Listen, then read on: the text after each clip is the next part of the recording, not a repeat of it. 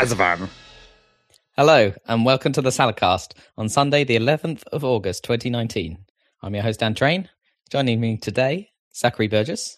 I can't believe it's the 11th already. And Robert Kemp. Time flies when you're melting. It's not been that warm. It's been fairly warm. Not compared to the extremely hot July day that we narrowly avoided last time. It's not been quite that bad. Practically mild. I've been sleeping with the fan off for a couple nights. I mean, today outside was kind of the perfect temperature, and it was windy as well, so it was or breezy at least. So it was like, I wouldn't adjust it up or down from here. I'd just make it a bit sunnier because it was a bit cloudy. You can't really have more sun and less heat, though. those two are kind of mutually exclusive. Well, you can. In summer, anyway. In summer, yeah. If you want to move to autumn, then you might be okay. Exactly. But then maybe the perfect days are like September days sometimes. Well, sunny September days, I mean. Yeah, I suppose. Sunny You September remember, could like, be pretty nice. Going back to school, trying to play hockey and it being boiling. Yeah, I do. Or that, That was more like the end of school, though, not the going back to school. No, I remember. It's like the June and July, right at the end. Yeah, where but that like, point... we've got to give those last few matches or whatever. Right. We tended not to have a hockey season in summer. Exactly. I don't know. It was like it started like in September. Well, that's true, I guess. They preferred instead to make you die of freezing in the winter matches. Like football. Yeah. It's got to be rugby on top field. I think the one time I was a replacement substitute or whatever for the actual hockey team of the high school. Oh, really? Like the one time I actually was in the team, it was the fucking coldest night ever, and I just died, basically. It's like, great, this is fun. The cold makes it so much worse, doesn't it? Because it's like it's not just that you're cold; it's that every impact is shattering. Well, and like theoretically, you're meant to be moving around a lot, so it shouldn't be that bad. But that doesn't happen in like low grade school sports. There's quite a lot of downtime where you're not really doing much. You're just hanging out at the back, going, "Yeah, all right, yeah, I'm all right." Yeah, it's true. Oh, is the ball coming this way? Yeah, it might be. Give it a minute. It's trembling. I don't know if I ever got to play on the Ipswich School main field that was integrated into the school and you saw every day. They would just send you to the top of the most windswept hill nearby. Oh, what you mean the cricket pitch? That's because it's a cricket pitch, right? Well, That's I know, but I didn't get to play cricket on it. No, they reserved that for something. People who were good. Yeah. I guess. The staff. I think there was the occasional staff versus students match that I think happened there. You were probably there long enough to see that kind of thing happen. I think it happened maybe twice. I don't know. I don't really remember it always being. Well, they did let us on for breaks occasionally. Yeah, I remember that. Occasionally, with a big fence around the cricket square. Did you see people using those Eton Fives courts? I used to play fives. Really? A lot. Yeah. I didn't know that. I mean, I loved it. I never got the opportunity, I don't think. It's weird. That's come up in conversation quite a lot recently for some reason. How come? Yeah. I don't know. Just sort of people talking about sports they used to be all right at. And mine is a little bit of badminton and Eton Fives. Because it's like such a weird, it's like a concrete recreation of the Eton schoolyard. Yeah. So it's got a little weird bit of roof. Pretty much everyone I've spoken to about it in recent times has no idea what the hell I'm talking about. Yeah, they're just like, sorry, what? You mean it's like squash, but they put a step on it, and it's like, oh no, that's not all. There's a bit of wall sticking out. It's basically just legit bundle ball. It's essentially what that game is. How does it work again? It's basically squash. You with a racket? No, with your hands. That's what I thought. Yeah. You wear a leather glove and you just mash this little ball of other leather. I bet you don't have to wear a glove, though. I mean, you don't have to, but it's highly recommended. It kind of hurts. Yeah, and it's basically squash. You're it's doubles squash, but is how we played it. So you'd have to have one player up on the step and one player off the step, and there's a line around the sort of midway point, which the ball has to go over. If it's under, then that's sort of out. I suppose, and you're both hitting it against the wall to try and make it double bounce to win a point. Right. And that, as far as I know, as far as I remember, that's pretty much it. I mean, I think there's some rule about serving because there always is, right? Yeah, there always is. Yeah, and I think the top player has to only play shots on the top, and the bottom player only has to play shots. I can't remember if you're allowed to swap and move around like that. I feel like that game with its very specific court, which is based on a real location and all that stuff. It's like, I feel like, I'm sure we've said this before about sports in general, and probably about Rocket League specifically even, but like, real sports should just have like weird courts sometimes. Yeah, I mean, mix it up a bit. Wouldn't it be awesome? Yeah, so like if Eton Fives was based on Eton, but like the Eton courts were that shape, and then you go to Ipswich, and their courts are a different shape. Like there's no regulation. Well, there are some rules there's like it has to be, set version, or like you don't have every different place have a different one. Maybe have like a 3 or 4. Yeah, so every time you go to somewhere, it'd be like, hey, look, today's arena is this. Watch out for this. Like, here's how it plays, and the teams get some amount of time to warm up on the court to get a little bit used to it. But obviously, the home team has a massive advantage. And so I think that'd be really cool. Is it called Eton Fives because there are other forms of fives? I don't think so. Or is that the only fives? It's probably because you have 5 fingers and that was just the dumb name they came up with. That's the thing. Yeah, I have absolutely no idea like the kind of stupid name a school game would have had. Yeah, because why is it called? Because it's played with 4 players. It's not even like 5 aside or anything like that. The ball counts as a person. I guess. Yeah, maybe there's 5 moving elements. Or I don't think you even play to 5. I think you play to like standard. Like badminton or 11 for some reason. Like 11s or 21 or something like that. Those sort of numbers. Because 5 is a bit small. Maybe play 5 games. I don't know. It's a best of 5. No, that would kind of make sense. Yeah, but that's a bad thing to base the name of your entire game on. The scoring system. Yeah, it's like be calling tennis like Game of Loves. Yeah, exactly. Or just Deuce. Deuce! Wasn't Rummy Cub actually just basically like the condition of when you win, effectively? Don't know why I thought Rummy Cub. Yeah, I don't know why you thought that either. Blackjack? I suppose that's that's because one. its scoring system is blackjack. Well, that might have happened the other way around, though. Yeah, maybe. They might have just decided to stop calling it 21 and just call it blackjack. And therefore the win condition also became blackjack. Yeah, you might be right. I remember it being called Pontoon, that game.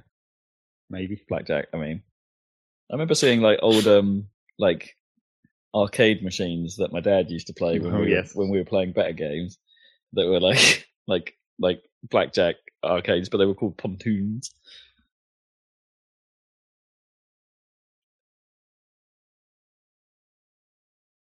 Pontoon also the word for the floaty things on aircraft. Or any kind of floating thing. Floating things. Floaty things. I was thinking about that. Like, maybe that name comes from like some Prohibition era, like when they used to do all their illegal shit on boats. It's just like we can't call it the obvious name that the cops know.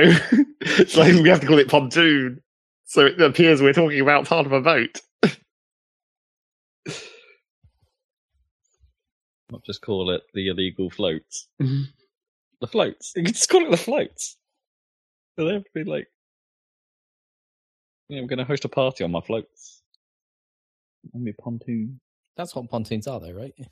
Pretty much. They're just giant floats. Yeah. I mean, they're called floats when you swim, right? They're not like given a fancy name there, like. Arm pontoons. I'm gonna use my swimming pontoon. I suppose they are referred to as buoyancy aids. It implies that you're already buoyant, which you are, I suppose, but it's aiding your buoyancy. People, yeah. Are some people not buoyant? No, some people aren't. Oh, really? In like average ass water, anyway. Everyone's buoyant at a certain point if you go to the Dead Sea or whatever. Yeah, if it's salty enough. What makes you more buoyant? Does it take to be not buoyant? Yeah. I don't know. They just must be born dense. Maybe they just have smaller lungs or something. Not so much airspace. They're just right, muscly, big bone chunks. Those are the sort. Like, because fat's buoyant. Yeah. Because I mean, you can totally make yourself non-buoyant if you deliberately breathe out. I mean, yeah, you can. You can sink by exhaling. Yeah. So it's like you're not actually that far from not being buoyant. It's just that normally you're holding a bunch of air inside you as well. You're like almost neutral, most people, I guess, on average. Didn't you used to do that in the swimming pool, right? Like exhale to just the right amount so you were like halfway down. Yeah. So you were like hovering like 1 meter under the water or something. Do you guys go swimming anymore? I mean, kind of no, because... Kind of no. How can you kind of not go swimming? Because you can go in swimming pools on holiday and stuff. Yeah, that's what I mean. I don't exactly go regularly. Like, I don't intentionally go for a swim particularly, unless I'm like it happens to be like, oh, I'm going to a spa or someone's invited me to a gym that has a hot tub, but there's a pool right next to it. So I better do a couple of lengths and then get in the hot tub. Right. Like that's happened the last couple of times I've been to a pool. In fact, I'd be like, I'll go for a little swim, but I'm here for the hot tub. There's a hotel. This hotel has a swimming pool, but the hot tub is the main event. Counts really. Like it counts if you're doing a couple of lengths, doesn't it? I don't think it even counts. I don't think that even counts. I think if you're going to say, "Do you go swimming?" It's swimming with the intention of going swimming. Yeah, not like there happens to be a swimming pool at this thing where I'm also doing. I was just wondering to the extent to which you guys swim at all, or I don't really anymore unless I'm on holiday. I mean, I don't do a huge amount, but that's because like weirdly. Like, I don't know, swimming uses muscles you don't use for anything else. Yeah, it's supposed to be really good exercise, isn't it? Anything else. I mean, like I go, you get in there and you're just like, why does this? Because I used to be an all right swimmer. I swam for ages. Like, I wasn't. I was bad. But not like in a regimented way. You just swam. You were capable of swimming. Well, you say sort of not in a regimented way, but I've basically just like, there was this endurance. Like the last swimming lesson, basically. The last one on the list that I could never crack because it involved an endurance swim that I just couldn't quite get the time requirement for. But I mean, swimming lessons you did it, but you took too long. Yeah, it was like a sort of like, pretty advanced level swimming sort of thing. Like, and it's just like, I could never quite crack that. Yeah. Because you were like swimming for like half an hour or something ridiculous. And it's like, I used to probably get real do that close. with your running stamina now.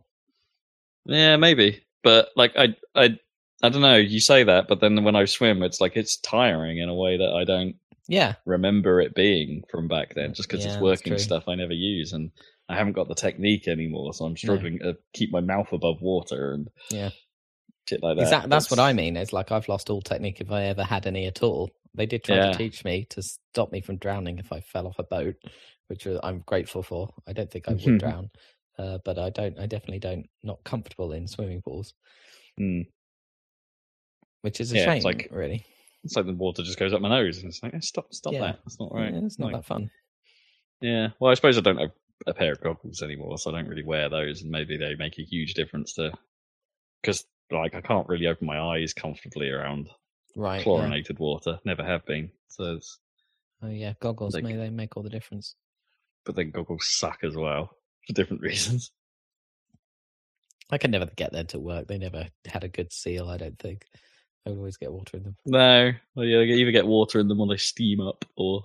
Yeah, so you can't see. That's what you get if you buy cheap ass goggles at school. That's what you get when you get like a £2 pair of goggles from Co-op or something. I guess. But I remember trying like lots of different styles. I had proper Speedo goggles at one point that were like, the sort of tight fitting ones, kind of like just a little bit of foam. And I also had the other ones, which are like the fat bit of rubber around the outside, so like almost steampunk like style goggles. And it's just like, they don't work either. They all suck.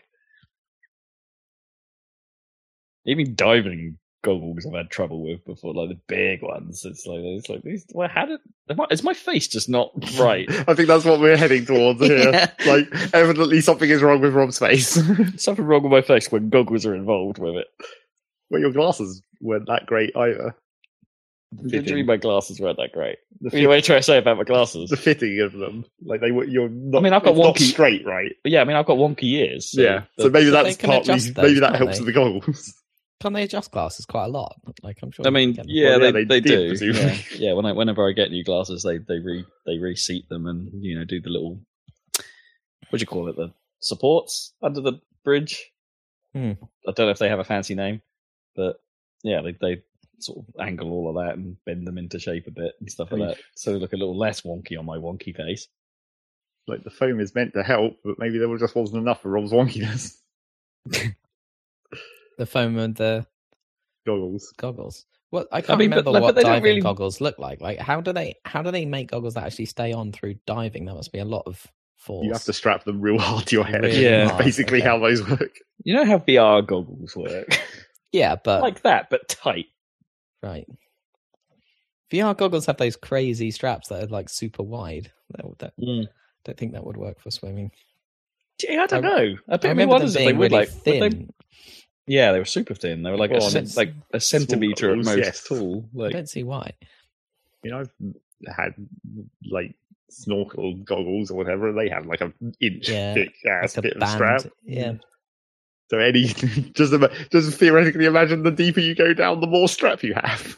Or more straps in general. More than one imagine strap. diving into a pool with the scuba goggles on, because they're not like streamlined. It would be like smack in the face. Well, that's why you don't dive in forwards, right? When you do scuba, you fall backwards in the water. Presumably that's why. Yeah. Also, because you've got a like a 10-kilogram giant fucking tank attached to your back as well. That's probably another reason not to go in forwards. Also important. You don't want to get crushed between the surface of the water and a tank. Oh. That was a good sound effect there.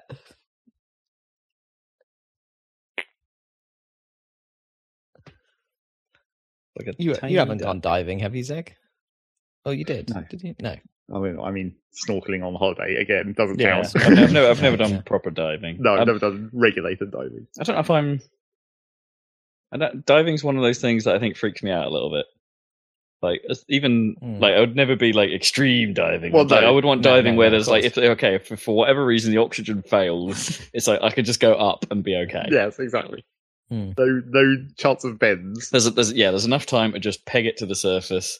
And you don't have to think about it either. Yeah, you don't have to worry about bends and like delaying or anything. I want to be able to panic and get out all right. And no cave diving. Definitely never doing that. I'm not going to remotely touch cave diving. That's crazy talk. Yeah, that's nuts. Free diving. Free bird. Yeah, I could. Maybe some seabed diving or conscientious coral reef diving. That might be nice. Yeah, provided you don't destroy any clownfish while you're there. Yeah, hurry up and do it before they all get destroyed anyway. Yeah, you're on a countdown on that front. Right, you've got lots of places now trying to build new reefs at least. Bit of a scale problem. There's something on the news the other day actually about sinking, like somewhere in the UK. It was in the back of a pub, so I couldn't really see what it was about. But they were basically sinking like statues into the water, and they were because corals liked them. In the back of a pub. No, I was watching the news from the back of a pub. Right. Okay. Trying to create an artificial reef in the beer garden. In a pub, yeah. But they were sending like statues of people down, so it was a bit weird. There's just these like human figures with corals. They just like doing art projects whilst they're trying to do things. Don't just chuck a bunch of rocks down there. That'd be boring. It's eco art, yo. Also, if you're going to make it a target to scuba, you may as well make that look interesting as well. In case looking at the actual goddamn wildlife that you're meant to be protecting wasn't interesting enough. It's going to be one of those things that, like, 1,000 years from now or something, someone goes down there and it's just like, isn't nature amazing? It's just these dudes hanging out. I mean, that is pretty much everything in human civilization. It's just like in 1,000 years' time, you're going to look at it and be like, what the fuck were we doing? Luckily, everything's gone online now, so everything will just be gone. I don't think we'll have any physical remnants of all the shit. Well, no, but the trouble is that, like, the physical remnants that like, now the physical remnants that are like that will be the weird art projects that are specifically incredibly weird on purpose to try and garner attention in the age of the internet. Oh, I see.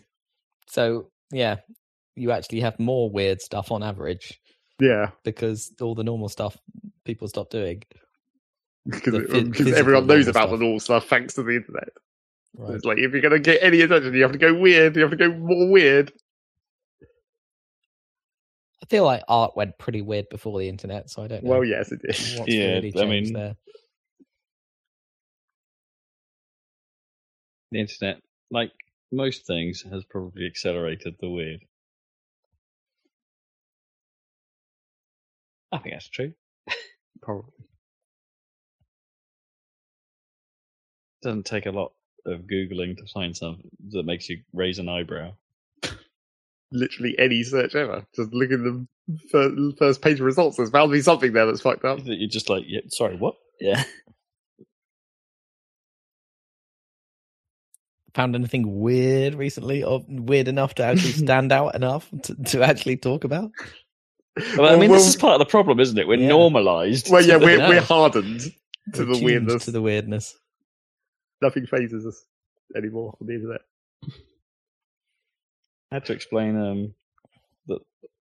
I remember explaining to someone who's, I don't know, I guess for the lack of a better description, normal. Yeah. That the rules of the internet exist. No, well, one specifically probably was the important one in that case. Are there any other Not good rule ones? Just one of them. I mean, the longer a thread exists, it tends to Hitler. Well, yeah. I forget Godwin's what law. That is. Is that what it is? Yeah, that's what it was before the numbered rules. Right. I mean, Godwin's law has been around since like Usenet and stuff. Yeah. It? Yeah. They didn't seem that thrilled by the idea of the rules of the internet. Well, I mean, that, like, without much context, if we're talking about normal person, it's like that doesn't, even trying to explain that doesn't really make sense because it itself is just like a meme. It's like you're trying to explain why it's funny that the internet has created rules of things that happen on the internet. What are memes?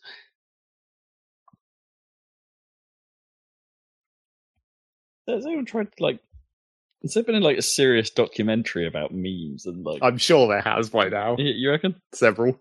Well, the stupid word comes from that Richard Dawkins thing, doesn't it? Well, not originally, but that's where it got popularized. It comes from a place and then got co-opted into not really the correct usage at all. At all, yeah.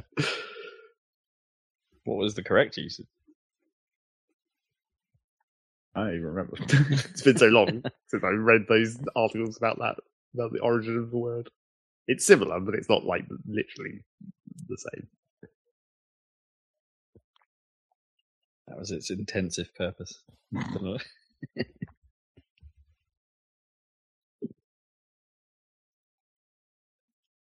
News? Yeah, I guess so. Yeah, this is a podcast. You can tell that because you're listening to it on using your podcast app. Using your ears that are involved with your face. Indeed. It also has a topic, which is the same every week for the past 10 years. And that topic is video games. Which we haven't even remotely hit yet. Well, we talked about the internet. It's close. I mean, it's close, but we've skated around it pretty well this week. I mentioned Rocket League. Oh, at some point. Balls. Okay, maybe not then. Well, I was all excited there for a second that we'd broke free from our shackles of genre. Is there anything going on in the world of video games? Is there anything to do with Rocket League? I mean, yes, actually. Yeah, conveniently. That's like the one bit of news, probably, that we're vaguely interested in. So, Rocket League have announced that they will no longer do random loot boxes. Because they have one of those classic systems where it's like, hey, pay for a key to unlock this box, and you might get a random item within it. Or you will get an item, but you might not. You will get an item, but one. You don't know which of these items it might be, which is the system that's been in use since TF2 and Counter-Strike, and since loot box became a thing. They've used that since they introduced loot boxes to Rocket League. But they're replacing it with, theoretically, what is the same system that they use in Fortnite Save the World. Which, I don't play that, so I'm sort of guessing a little here.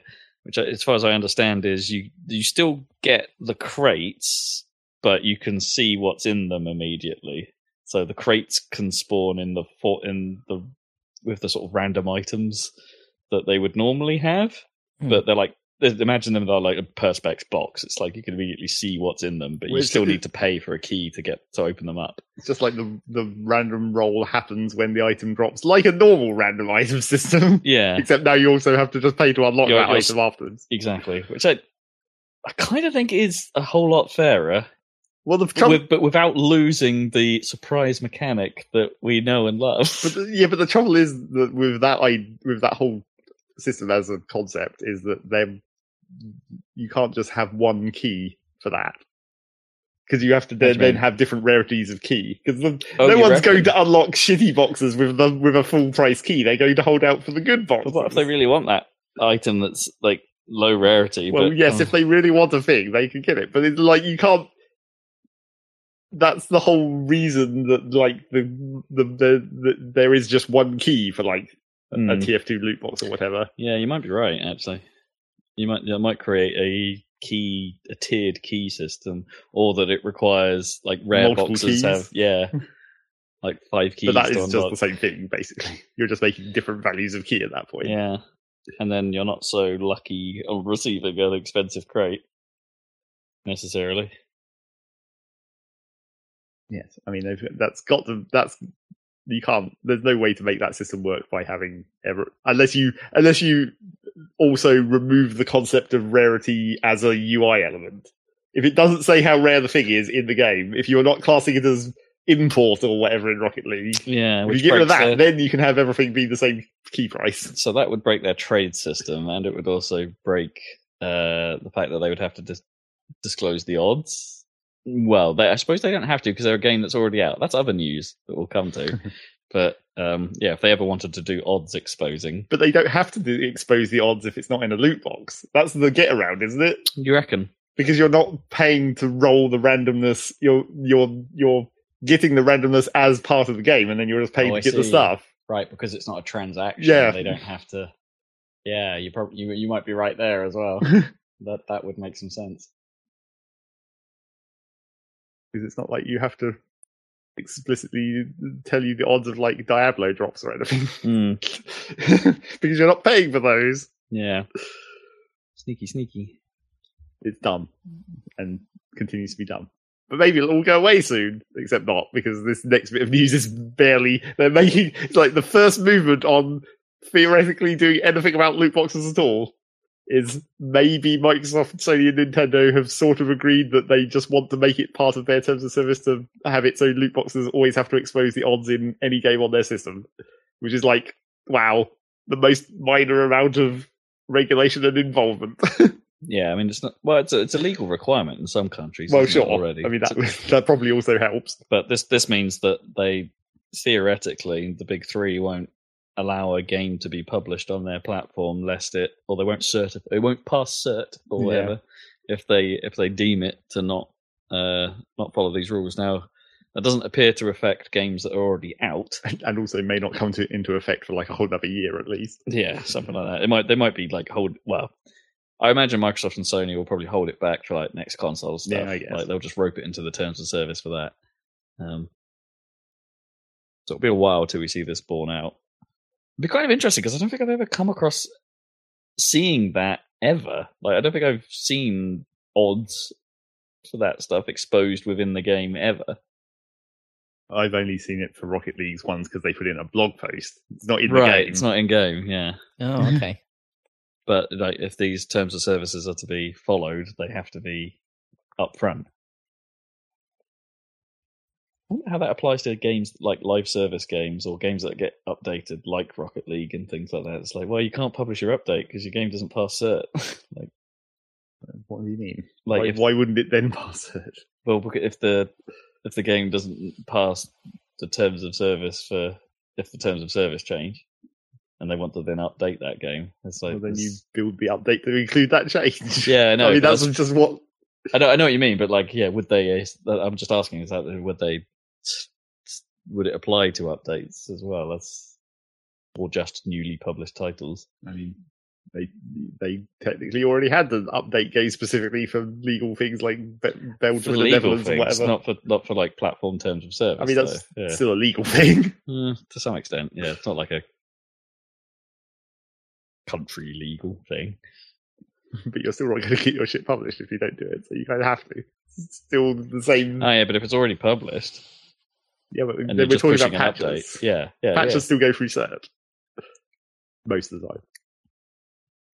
Yeah, I don't know. I get the feeling that terms of service for patches can, or at least the cert process for updates can differ from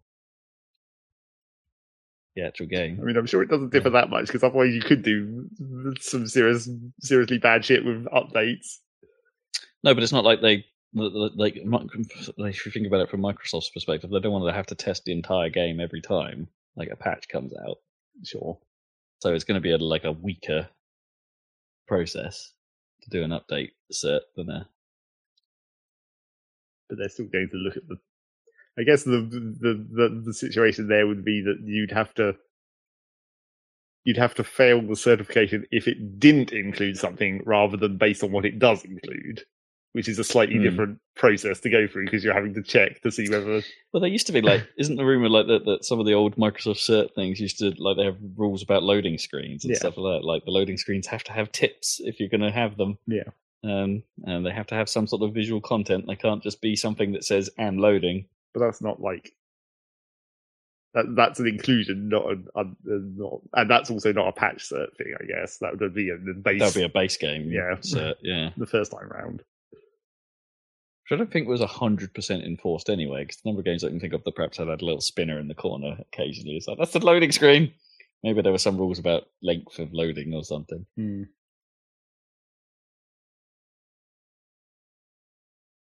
So that's weird, but I imagine it gets bent occasionally. Maybe a bit of money changes hands, I don't know. Well, a bit of money changes hands every time there's a cert process. Well, yeah, I guess that's true, yeah.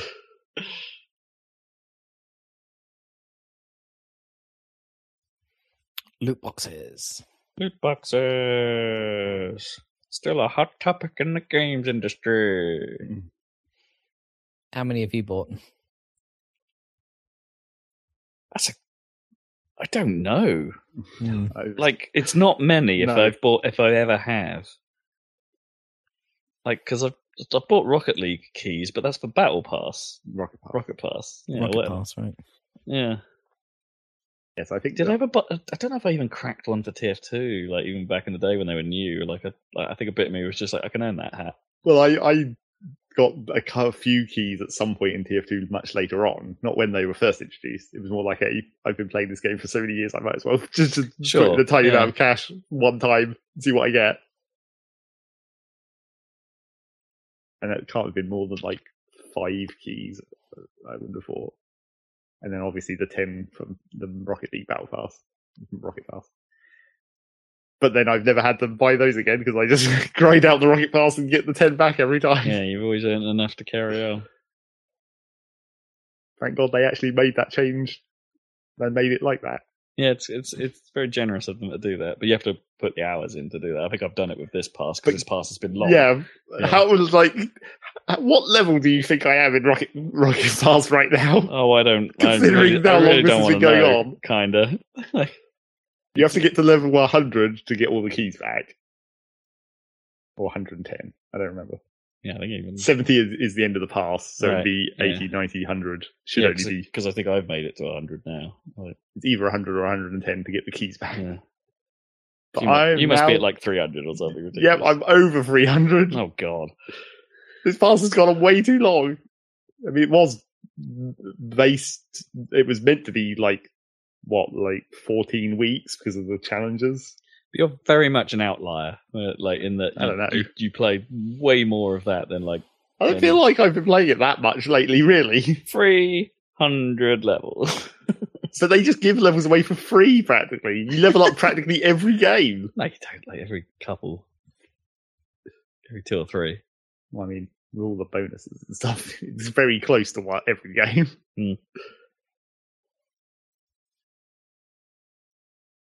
I reached maximum well, theoretical. I don't know if it is the maximum any longer. I reached theoretically maximum XP rank now, except there's not actually a maximum. I've got the last of the titles. Okay.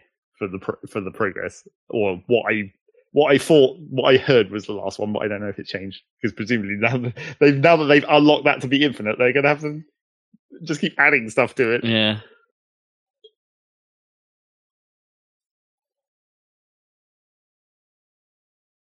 We'll run out of the integer address space eventually. Eventually. Not that I ever use those titles. I just have blank space under my name. That's all I want. Untitled. Although some of them are quite tempting. I do quite like Salt Miner. Yeah, I mean, that's a classic. That's a good one. Quite like there to be one that's just like the Fumbler. Well, there's Tactical Whiffer. Tactical Whiffer. Basically that's pretty good, actually, yeah. Do like that one. What does that do? Oh, nothing. They do nothing. They're just titles under your name that appear on the scoreboard and things like that. So you can describe yourself as the Tactical Whiffer. Which is basically what we say when we cock up a shot, but it still works. That's not a whiff, though. Well, yeah, you went for it, you missed, and then you faked. It's a fake thing. No, yeah, that's what we call it. We call it fakes. It's like clearly intentional fakes. Okay, obviously intentional. Yep. That's totally what I meant to do. Yep. Played for. It's like I think what we need. Even me as well. What we need is like there needs to be one for like a title that means you hit the ball and you were intending it to be a shot, but it didn't actually go in, but it turned into a pass. Yeah. That's like 90% of my hits. Yeah, it's a beautiful pass. Well done, mate. Uh-huh. Well, it went beautifully to a teammate who could then capitalize on it. It's like I'm definitely trying to hit it into the goal, but it just slightly misses. But it turns into a pass anyway, so it's all good. That doesn't really happen in football, does it? Because it's always just a shot. No, because there's no back ball. It never turns into a pass. Maybe off the post, very occasionally. I guess maybe with a header or something. Occasionally you can nudge it slightly if it's going wide. Yeah, it has to be like a ricochet, doesn't it, really? Or like a fumbled save or something like that. That's the closest it gets. Yeah. Oh, that's the Rocket League news. Yeah, I guess. League news. What else is going on? I mean, I didn't pay any attention to the Overwatch summer games, but that happened. What's going on with the Overwatch as an esport? Is it doesn't seem to be climbing? I mean, they've got their own league, haven't they? That Blizzard themselves have been supporting. Although didn't Activision put out a press statement saying they wanted to scale all that back? Like Activision themselves don't want to run esports; they want the other organizations to do it. But then Blizzard were all in running their own. I mean, that still exists. They still do that stuff, but yeah, I don't know. Overwatch, I've never watched any competitive Overwatch, just because it strikes me as one of those games that just I don't know how particularly you'd watch it. It might be CS. You can just about get away with just because it's relatively simple, right? Yeah. Well, but the trouble with CS is it's very difficult to tell what you're even looking at when it's switching between players, and it's just it's the same thing in every view. It's just and you barely can see the gun or anything. Sure. Whereas at least in Overwatch, it's you can distinctly tell what character you're looking at through. Sure, but for what team is still a little bit sure. Although because Overwatch has the bigger problem, that you're always on blue team, right? Yeah, no matter which side you are. Or when you're playing, yeah. Yeah, no, that would just have to be a special spectate camera option to make the team colours set distinct. The esports camera would have to be different. Yeah. Oh, and I think they do get away with that actually because they all have because of the weird way that Overwatch does it, and they run themselves, and they have specific teams that Blizzard have decreed. Yeah, and they make skins for them. And they make skins for those teams, so those teams are effectively that colour. Like they are coloured in a specific way.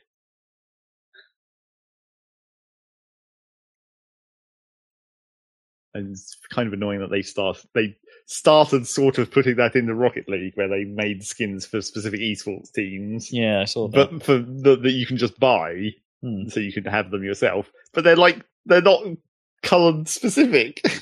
So it's like, oh look, this car is black. What team is it on? Who knows? Right. I mean, they do that with like.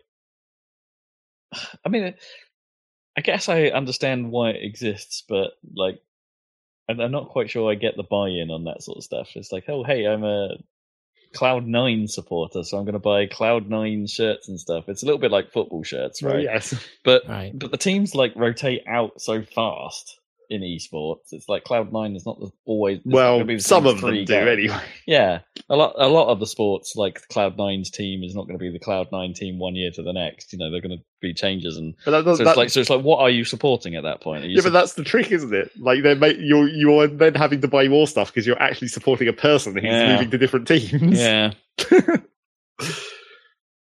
It's like I can lose track of what Team Kippers is happy with at any given moment, and so does Jam, and like they watch this stuff together, and it's like she will occasionally go, "I thought you liked these guys." It's like someone moved, someone got in some drama. Yeah, I mean, I guess it's interesting if you love that stuff, but it's almost the exact same reason I don't like club football all that much, because it's just like the club doesn't really mean anything. Yeah. And I guess if you did support a player, you would have to buy different shirts when they got transferred. Is that? I mean, how much does that happen? I mean, this shows how ignorant I am, because it's a big part of English culture that I don't engage with at all. But like, if you follow a player and they move teams, who follows them? Most people seem to follow teams, right? Yeah, that's what I mean. Yeah. Most people follow clubs. It doesn't really work. It's because it's a lot of the sports don't have. It's like when we were talking about the classic situation of Rocket League, it's only 3 people, so it's a smaller pool of different people to move around. So when a change happens, it's a bigger deal. Whereas when you're following Ipswich or whatever, and they change out a striker or whoever, it's like, okay, that's a big deal, but it's not that big. Part of a much bigger machine. Yeah. So like I understand it more in football terms than I do esports. I mean, it happens with sometimes in football where it's like the really big players. The really big players get followed too. Like there's just been that recent news story about Wayne Rooney and his gambling shirt number. Gambling shirt number. He's sponsored by 32 Red, right? And so just him. Or the club? Maybe the club. Okay, but. As part of his move to this new club, his number is going to be 32 on a red shirt. Oh, wow. And it's like... I don't know if I've heard of that happening before. It's like, it's a bit... Is that subtle or is that dumb? Oh, but it doesn't matter, does it? I mean, it kind of doesn't, but it's like... And then the news story is like, but they're getting around the laws against advertising gambling to children, because children can buy this shirt, which is basically an advertisement for gambling, except it's also Wayne Rooney's shirt. Yeah, but I'm pretty sure don't 365 bet and things that bet 365 or whatever. They sponsor a team? Well, there's children's versions of shirts that don't have the gambling stuff on. Point. Yeah, that is a good point. I didn't know that they did that. That's interesting. 32 Red, but it's such a lame brand. Yep, it's a terrible brand. What team does he play for? He was in America until now, and now I think he's playing for Derby County. Derby. Do they play in red? I don't actually know. Because if they played in red and they're supported by 32 well, I mean, I assume they do. I assume for this whole scam to work, the shirt must be red. Scam. Yeah, how's it going to work if it's just 32? That's not a brand. The number 32. I mean, I suppose some numbers might be brands. Yeah. 192 or something, or no, what's the... It's Bet 365. 118. Oh, yeah, 118. Yeah. Directory inquiries. Straight through. But yeah, that's weird. It is weird he's coming back to English football, I guess. Speaking about football for a second, when you go to America, you don't normally come back. No, that's true. When you go to America, your career's over. Yeah, that's the. I mean, obviously, Derby is like way lower down than Manchester United. Sure. So it is still a downgrade significantly. It's not Premiership, are they, Derby? I don't know where they are at the moment. Is Beckham retired, or is he still playing for like LA Galaxy? Oh, that's a good question. I don't know. I don't think if he is playing, he's probably not playing very often. We're getting on a bit now, in fairness. He might have started going into coaching in America. Yeah. Oh, that makes sense. Yeah, it'd be quite old for a football player at this point. I mean, we've definitely reached the point where the already old English players who went to America to continue their career, now they're retiring in America as well. Yeah, We've reached, it has been that many years now. He retired a long time ago, sorry. Just looking. 2013. Right, yeah. That makes a huge amount of sense to me. Yeah. Don't have quite the longevity in football that they do in like tennis. No. It's quite impressive though. I mean, I don't really understand how tennis has got to be just as much running up and down.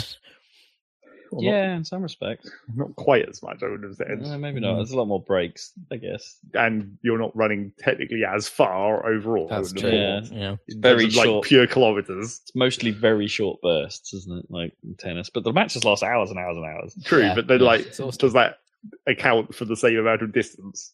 I'd say it's probably still in football's favour. Yeah, you might be right. Interesting. Yeah, a lot of football is just being in the right place, right? Because you've been running around like crazy. Yeah. Continuously moving. It's a tough old thing if you're doing it properly. Unlike us in the field. Naturally. Where we're just in the wrong place. Yeah. Because we didn't run there. Because we don't care. We're having a conversation. While the ball's like hanging about in the other team. Somehow we've ended up back at the same part of the random station from earlier. Yep. It's a callback, yeah? Yep. Back to news. What else is going on?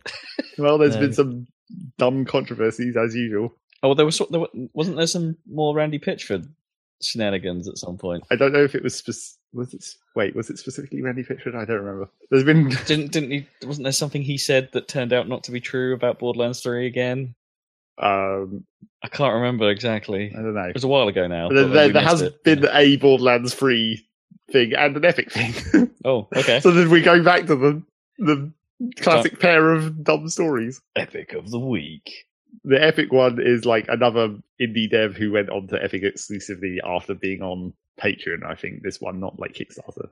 Oh, right, another one of these. But they did the thing where they went Epic exclusive, so they had to announce it in a news post. But they tried to play it off as a sarcastic news post where they were like, "Oh, we've heard Epic is such an important thing." So they made their post all sarcastic about it, and it's like that just doesn't work. You can't avoid backlash. That actually makes it worse. You can't make the backlash less severe by being sarcastic about the whole situation. Oh, is it like you're sort of sitting there going, "Oh, I'm pretty sure there's gonna be backlash." Yeah, exactly. Oh no, woe is us. We're doing it anyway, sod ya. Is what that comes across as. Yeah, exactly. Yeah. It's like you can't. That's not a thing that being sarcastic helps with. So yeah, they got shit on quite a lot.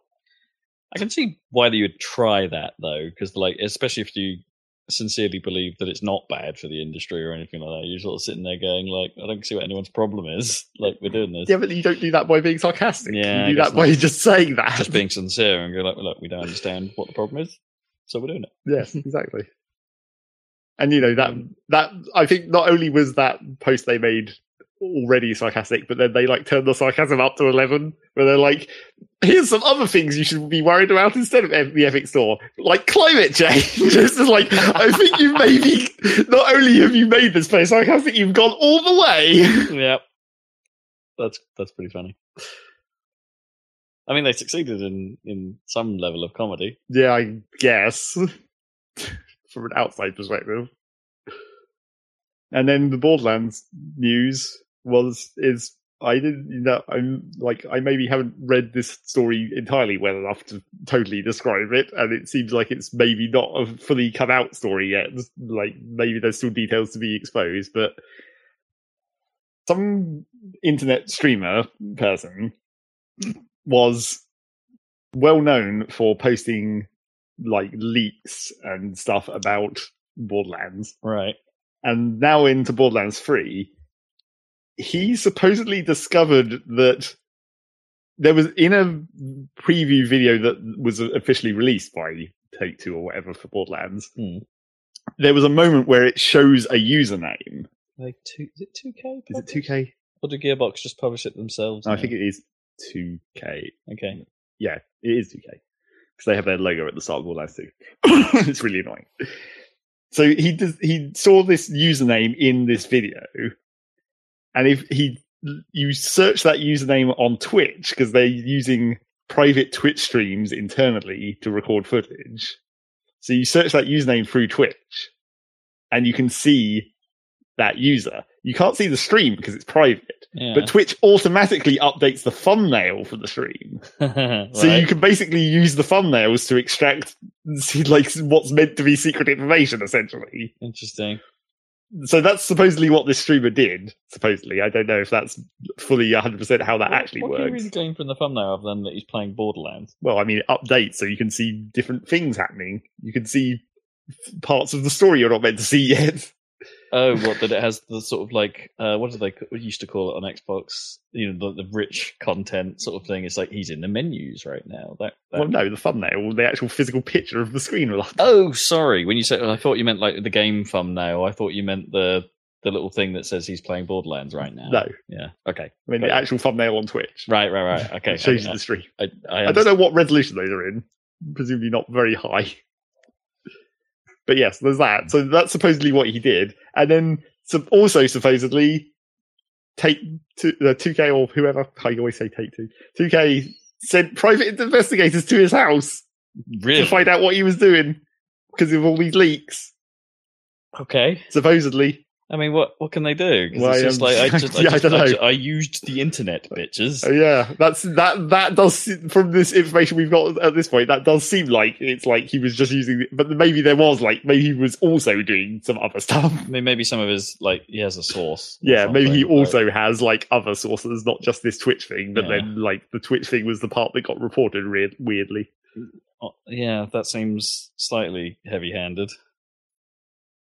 Especially if, that route is true, because anyone could have done that. Yeah. How did he discover that? Was it in the? How did he discover that username again? It's in one. It was in a video that they released. Oh right, you a pop up at somewhere. A pop up at some point said this character just picked up an item or whatever. Right, and then he searched that through Twitch. Okay. Even though it's just a random jumble of letters, because at least they thought of that much. It's not like Borderlands Dev 1 or anything. Right, yeah, they tried to obfuscate it.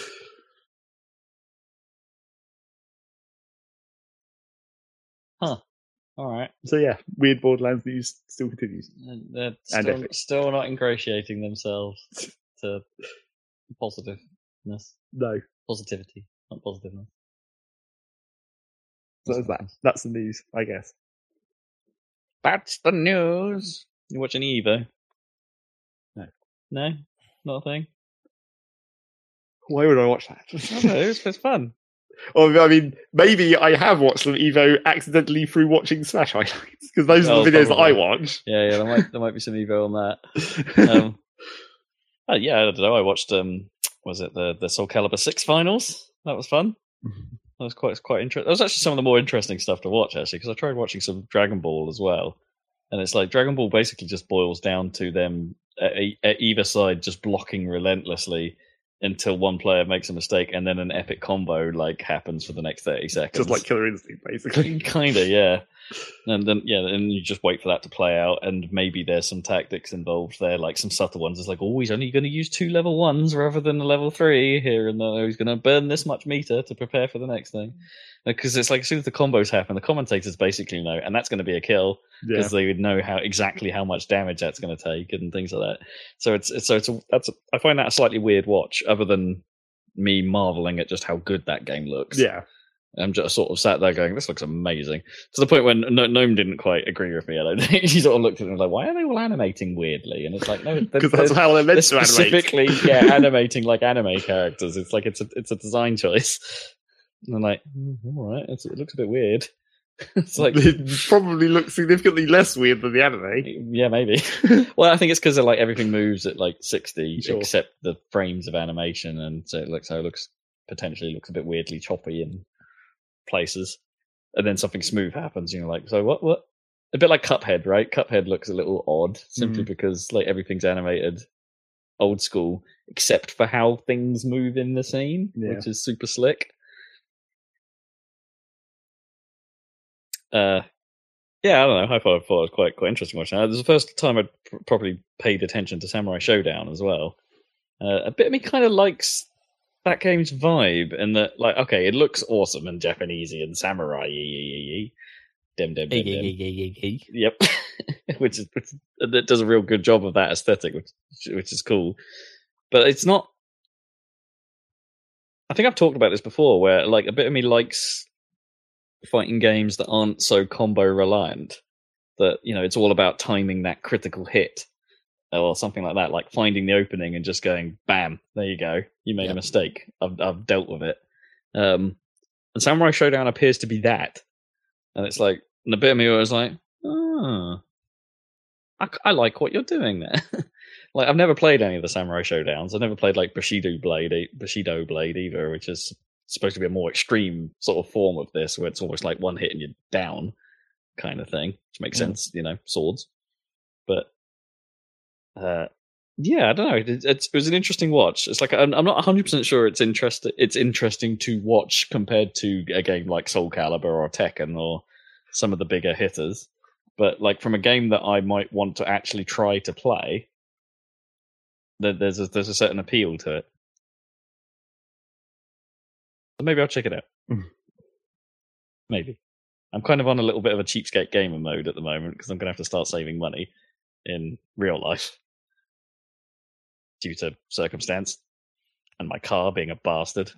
What's wrong with your car? Well, it's been like in the shop like 3 times in the last 2 weeks. Like service and MOT had to happen. That was fine. But like it had a ton of problems that had just crept up over the last year.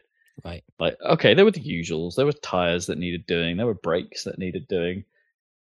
I suppose this time that the problem was that there was like all of the tires needed doing and all of the brake pads had worn because they all wore at the same time. Right, all at once. Like, damn it.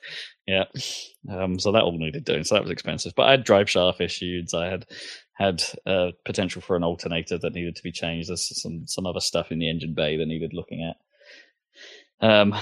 So it was a pricey one. Needed all that. I had the classic problem where it was like, yeah, we didn't get it all done during the day, so we're gonna have to order a part in. And it's like, great. So I'm driving a still not MOT'd car.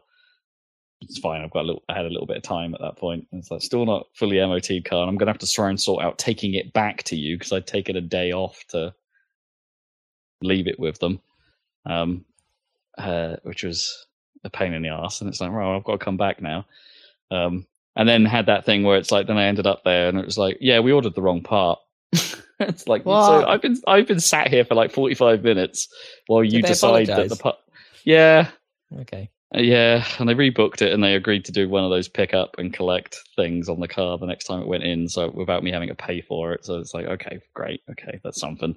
And the part they actually were replacing it with was cheaper than the one they needed anyway, that they ordered in the first place anyway. So it was like, okay, so I'm actually saving a bit of money this way. That's not too bad. But now I've had the classic thing where it's like, it's been less than a week since it was last in the shop. And I've got another problem. I've very clearly got a coolant leak because I filled it up not that long ago, right? Because it was complaining, "Hey, the coolant's low," and I'm like, "That's fine. It's been a long time since I last checked this out. I'll fill it up and get some more coolant and put proper coolant stuff, put it in there." And it's like that's not lasted very long. So I'm a bit pissed off that it's been like a week since it was last in the shop, and it was having a service and MOT. And a health check and all that jazz, and no one cocking spot that the coolant was coming out of the thing. And it's like, oh, I'm going to kick up a fuss because it's got to go in again. It's like, I can't have it like this. Yeah. So it's like, that really annoys me. I hate I'm not the sort that kicks up a fuss. I'm not. No, it's me either. It's hard to do, isn't it? Like, yeah, some people I do hate it so naturally. You know, Gnome's way better than so I am. much like out of it. Like, you know, if you're in the right and you make a fuss, then you get good things out of it, and I just don't like doing it. Yeah, I know. I feel like the bad guy doing it, but it's like, I know. But if you're doing it, you know, you're definitely not the bad guy, right? Yeah. I hope not. Otherwise, you wouldn't try it. But it's like, yeah, exactly. it doesn't sit well with me. I don't like that sort of confrontation, like trying to convince someone that there's something they need to sort out. Like, I don't know, one of my little Philips Hue motion sensors, or the one I had, broke, and so like having to sort out getting that replaced was a little bit of a pain. It's when it's something that's like more hassle than like the thing was worth in the first place. That's when that's when it's really galling. Well, man, that was a faff as well, actually, because it's like, okay, convincing them to do the replacement wasn't for the Philips Hue sensor wasn't actually that bad. They were like, yeah, okay, that sounds a bit wrong. We'll arrange for it to get picked up. But of course, now I'm not working at home. Like actually getting like a shipment properly sent and all that kind of stuff is kind of a pain in the ass for me. So it's like okay, well, that's fine. You can drop it off at a DHL service point, and it will all be sorted. And I'm like, great, no, that's fine. I can do that. There's one not that inconveniently placed. I can sort that out. A week goes by, and I get a call from DHL, like while I'm at work, saying, "Yeah, there's a driver here to pick up your parcel." And I'm like, "Sorry, what?" It's like there's a driver here. We can't find your location. It's like, I sent it over a week ago. What are you doing here? We've got a booking for a pickup. Yeah, it's already gone. What? And they just didn't get it. They didn't understand what was happening. And it's like, that parcel, you've already sent it. I dropped it with you a week ago. And now, to be honest, now I don't know if it's actually been sent or made it to the destination or what. But it's like, there's another faff I have to try and explain to someone on a pay-for customer service line. Right, yeah. Hey, you guys have done cocked up again. Leave me alone. Ugh, like modern life is idiotic. And I've got to do. That'll teach you for buying smart home shit. Maybe, yeah. As if it wasn't already enough of a hassle to set itself up when you actually do get it. Setting it up was a piece of piss. Like the Hue sensors were actually pretty great, other than this one breaking. But yeah, just this whole faffery. Like how hard is it to send something? Yeah, and I got to do car insurance probably this week as well. It's my week off from work as well, and I've got to deal with car insurance. God damn it! What do you else have you got planned? Fun? Your week off? I mean, maybe at this point, maybe car insurance. I don't know. The car insurance, you've got to do that dance, haven't you? Where it's like you get your renewal through, and it's like, I'm not paying that. I've got to get another quote from scratch, and then go, why can't you give me that money? And then they'll be like, oh, let me have a little look. Oh, yeah, we can do that. It's like, well, thanks. Yeah, thanks for wasting my time, you tits. Right, rant over. Yeah, we're doing some fun stuff. We're going to Norfolk for a couple of days. Cool. What, like North Norfolk or something? North Norfolk, yeah. We're going to Norfolk. And we're staying in a nice, quirky hotel, sort of up that way. Chromering it up. Yeah, this is like our kind of like, I'm not really supposed to be spending a huge amount of money at the moment, but like, oh hey, let's have a holiday. This is our little extravagance. Like it's not really a holiday, but it's a little something. It's something, yeah. For the wedding anniversary, so it's that's nice.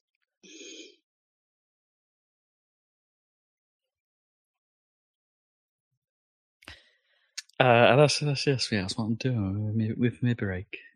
Cool. Ranting. I was supposed to be gliding this morning.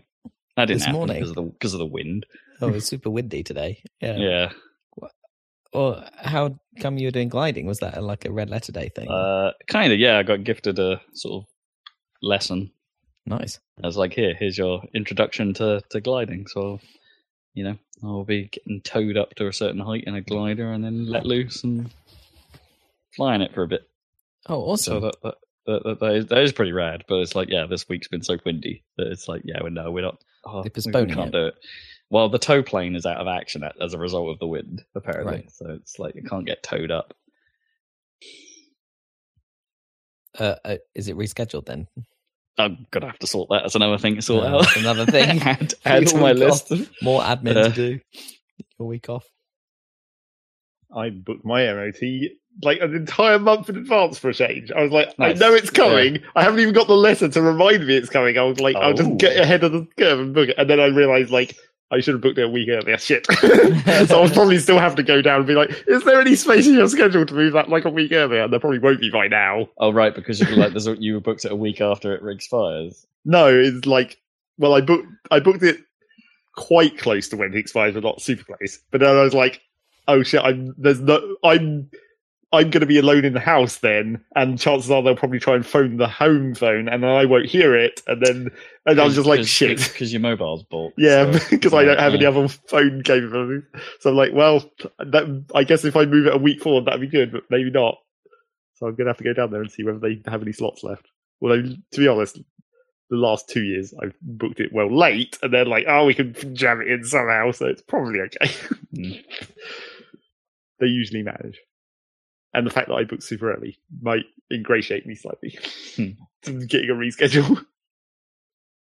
It is nice that car tax is now at least automatic. Yeah.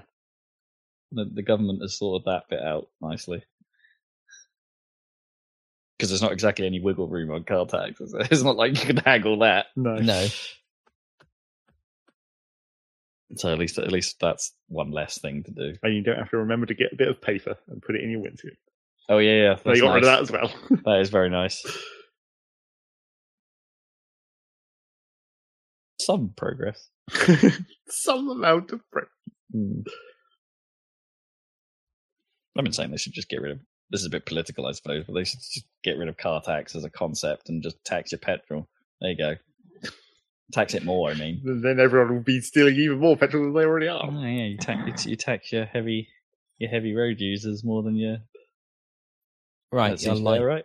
users. Yeah. And then you don't have to worry about car tax, and then you can save a lot of money. I don't think that's exactly why car tax exists in that form. No, I think there's vague all the cars are electric. There's vague elements of like, oh, hey, car tax exists because we want to track your ass. Well, yes, and that kind of stuff. But you could get that through the MOT.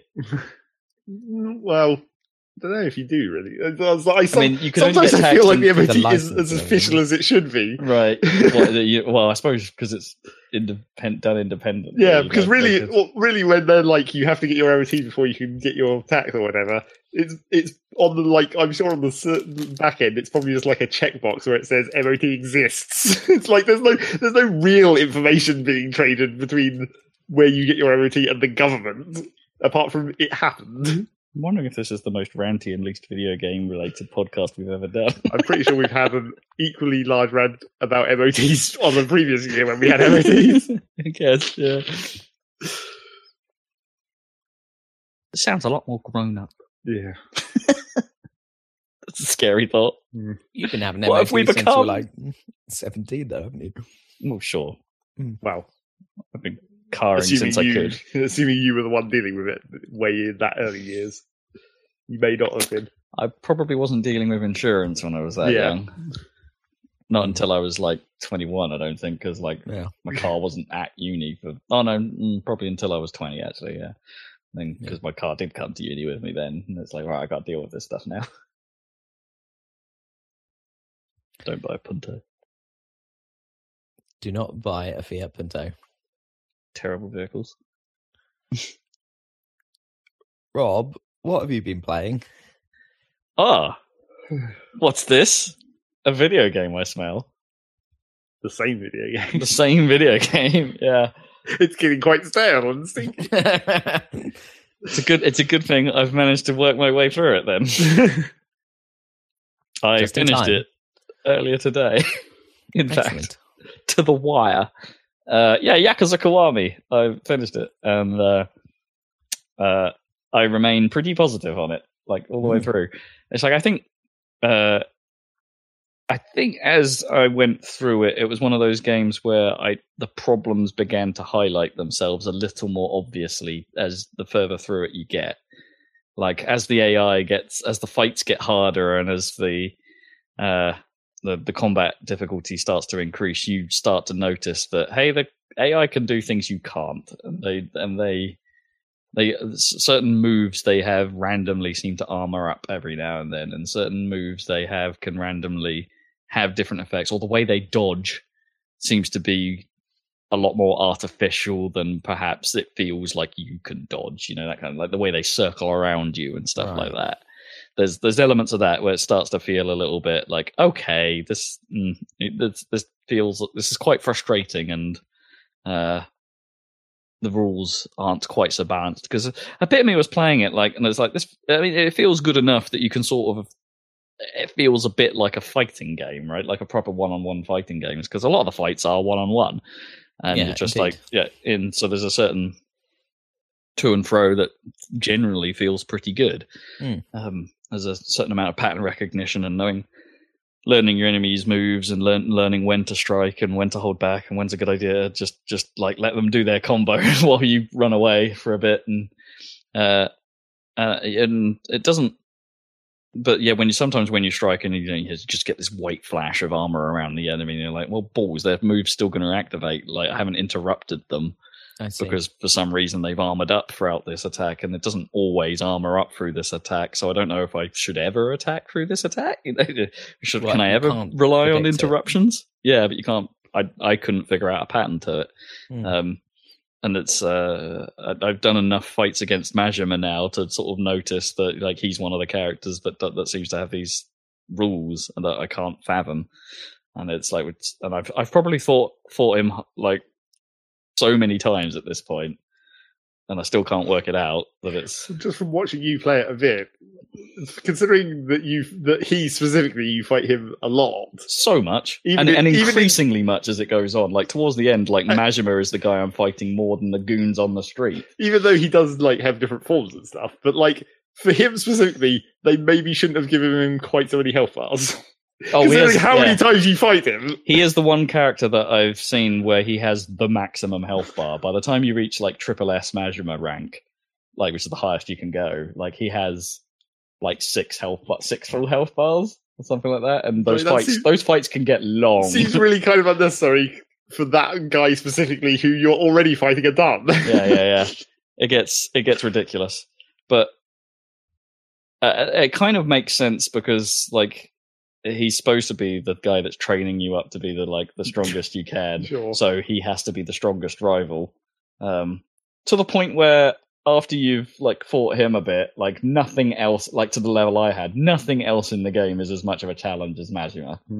Like the end boss, although dramatic and stuff like that, and relatively difficult to actually land hits, he didn't have a lot of health compared to Majima, so you only had to hit him a few times, really. I did the thing where I mostly max leveled. Well, I leveled out most of the ability trees like a long, long time ago, but it was just the Dragon of Dojima stuff that I had to engage with Majima and Komaki to actually level up. So I was doing that stuff quite a lot, and by the time you're getting close to maxing out Dragon of Dojima, that style gets so overpowered. Like your general punches end up being way stronger than any of the other styles. You gain evasion ability and counter options that the other styles don't offer. One of which is incredibly powerful. The Tiger Drop. If you read any FAQ, and which I have done a few times, they all say the best quote I read was, there are 2 styles of combat in this game: before Tiger Drop and after Tiger Drop. And they're not entirely wrong. Once you have the Tiger Drop ability, which you basically stand there and wait for someone to come at you, and if you press triangle at the right time, you do an incredibly damaging insta-punch against them, and you can pretty much use that almost at any time, provided you get your timing right. And it's, occasionally boss characters like Majima and stuff will armor against it, but you'll still do the damage. So it ends up being quite ridiculous, and you've got some other options, and it makes I guess playing into the game's story that I kind of like about the Dragon of Dojima style anyway. Like, by the end, you've regained the strength you had from 10 years ago, and so it kind of makes sense that if you put the effort in, that combat style becomes ridiculously powerful.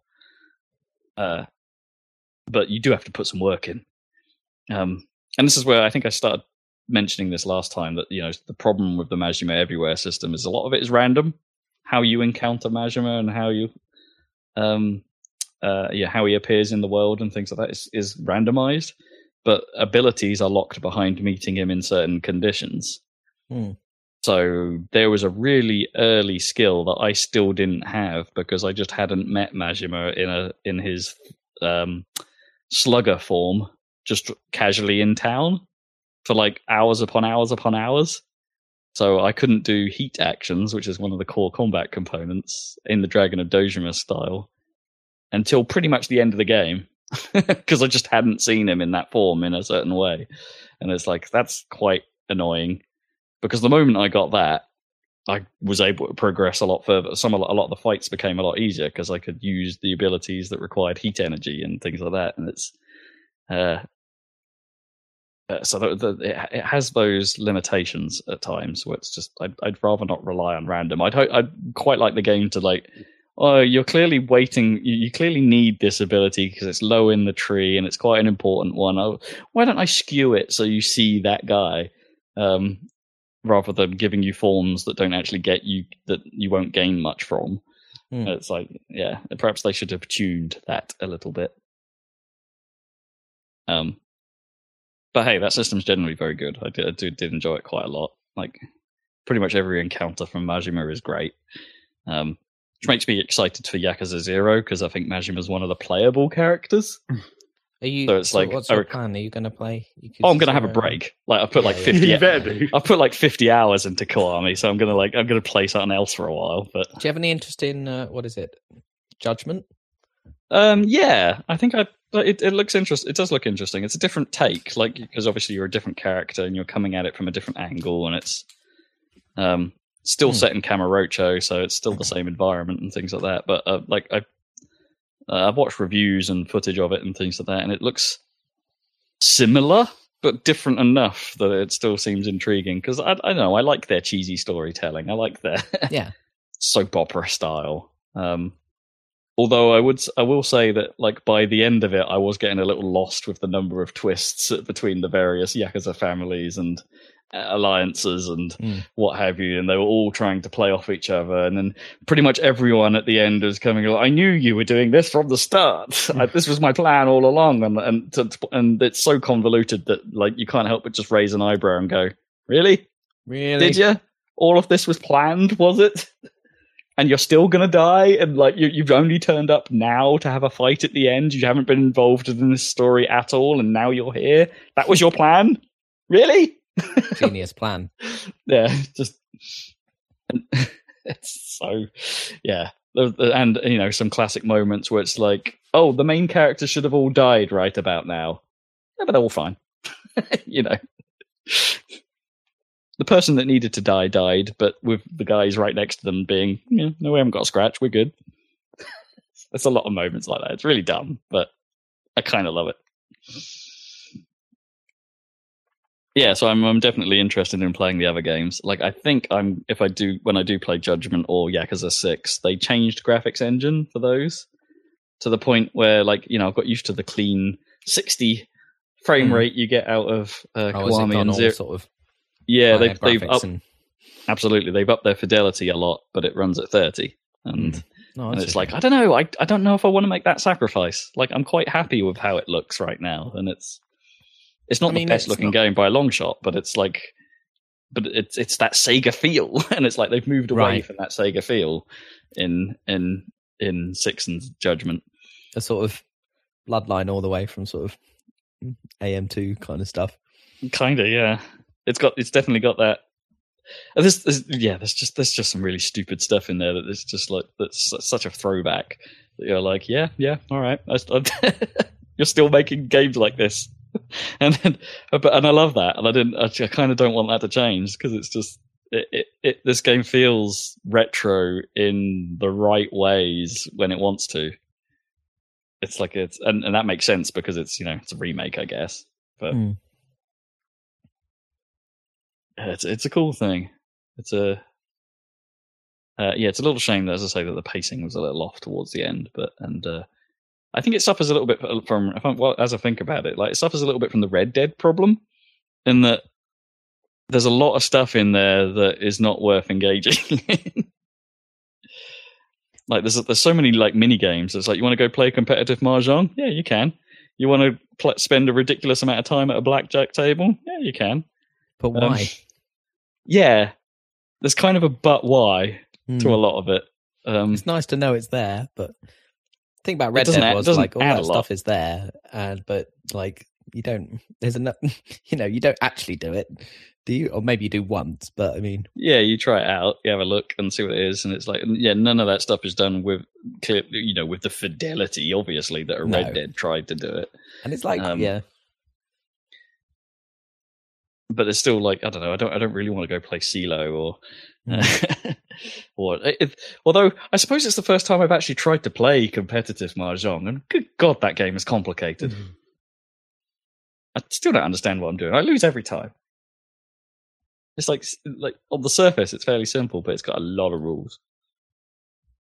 It's not like mahjong puzzle tower things; those are nice and easy. But this is like mahjong solitaire or whatever it's actually called.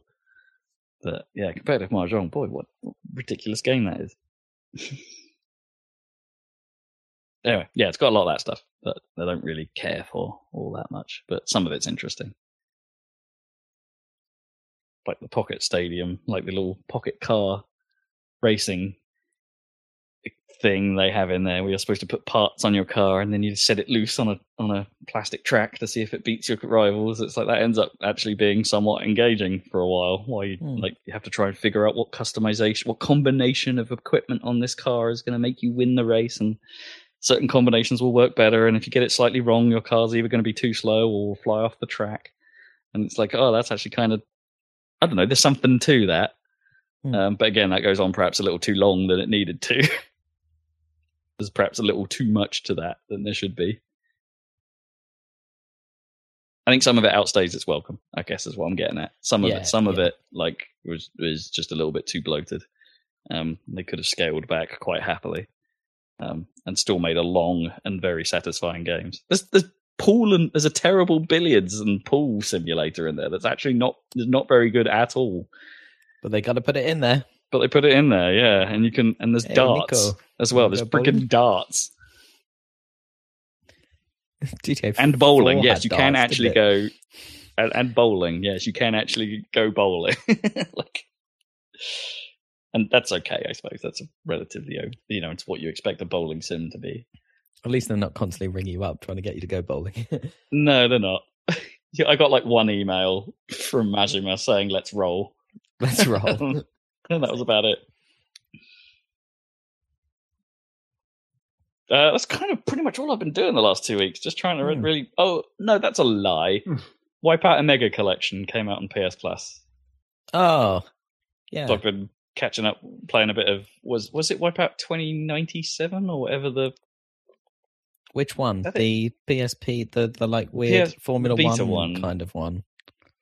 I don't know if it's Formula 1 or what, but like it's the one that's sort of like the prequel, like the earliest one in the Wipeout season. Yeah, so I've been going through that campaign. Because that feels quite different, I would say. It does, yeah. I haven't quite worked my way up to the faster speeds yet, so I'm not getting that Wipeout rush, and it's quite easy at this point. I haven't basically unlocked anything. I'm still, it's you got to do the slow grind in these games to work your way up. But it's quite a nice looking thing. It's not graphically, technically amazing, but 4K 60 holds some power. Yeah, it looks cool. Like true native 4K 60. It's quite nice. Especially probably the tracks in 2048 or whatever it is are the nicest looking, because they're not. It's just New York, isn't it? Like with it's interesting it's interesting because they're like those. They like, unlike the other Wipeouts, so these tracks aren't purpose built. They're kind of retrofits around cities and things like that. So there's a lot of multiple paths and a lot of stuff just on the track. The track's quite complicated, which I don't know if is a good thing or not, because like the visual style at times makes it actually kind of hard to see some of the obstacles and some of the turns, and the boost pads on the floor don't glow quite as much as they normally do. They're not as obvious, are they? They're relatively hard to spot. So it's, I don't know. I find it interesting. I like the sound design and like all that stuff. Like when you hit the boost pads and you get the sort of like with surround sound on, like the sound suddenly shifts to the rear when you hit the boost, so it's like woof every time you hit them, which is really cool. Yeah, that's cool. It does some of the classic music warping and things like that when you're in the air, and it's like all that stuff's still cool.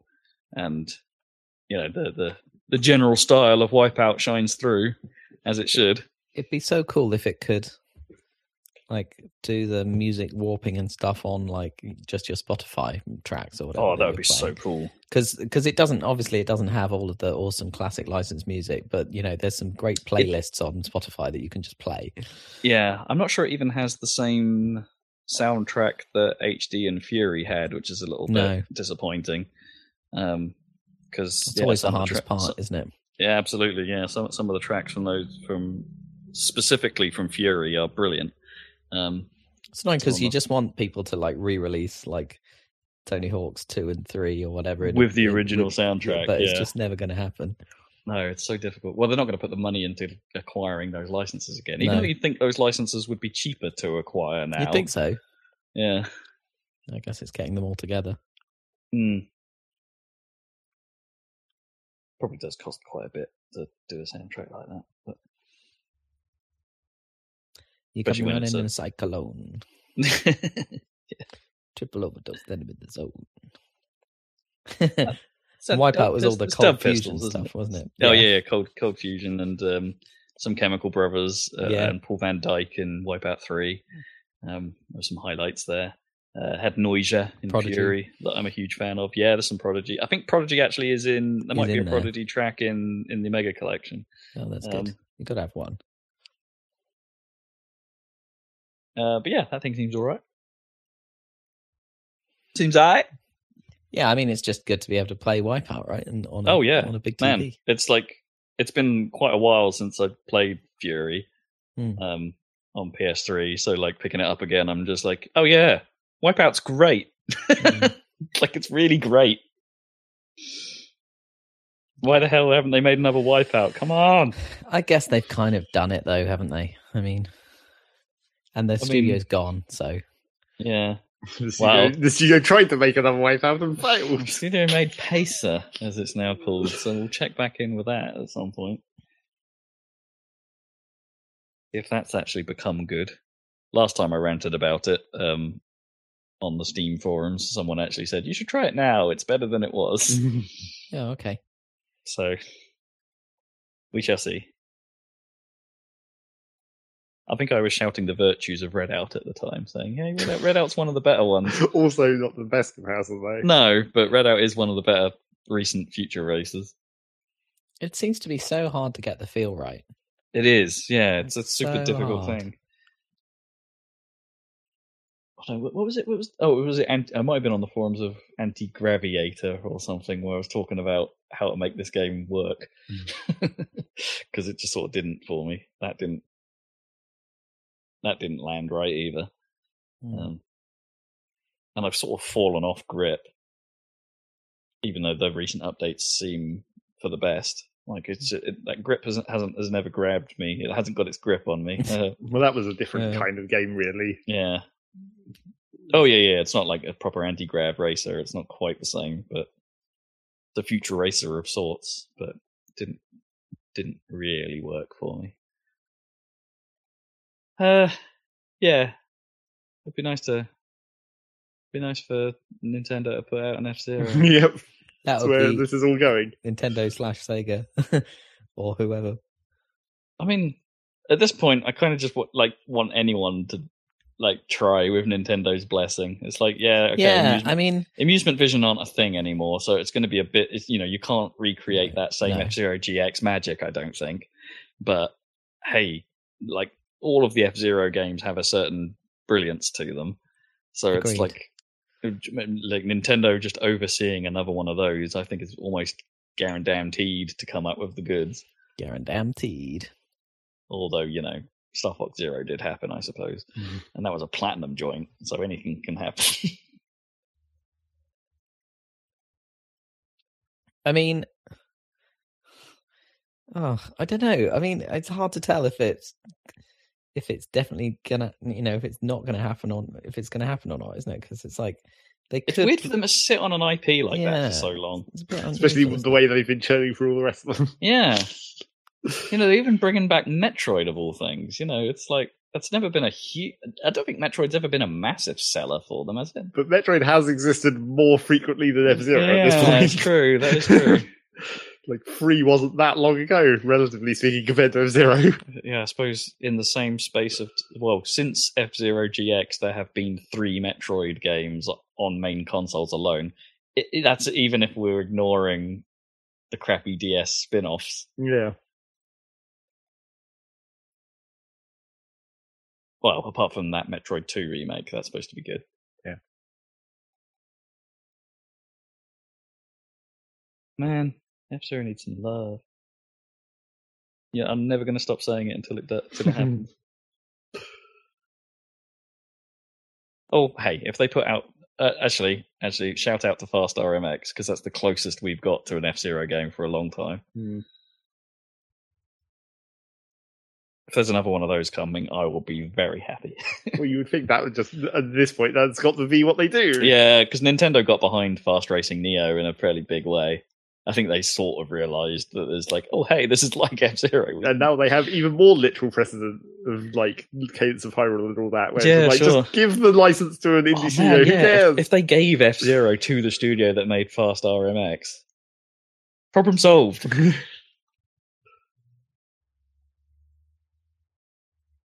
want to play some Fast now.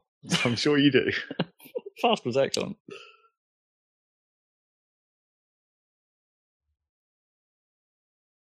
Terrible name, but good game.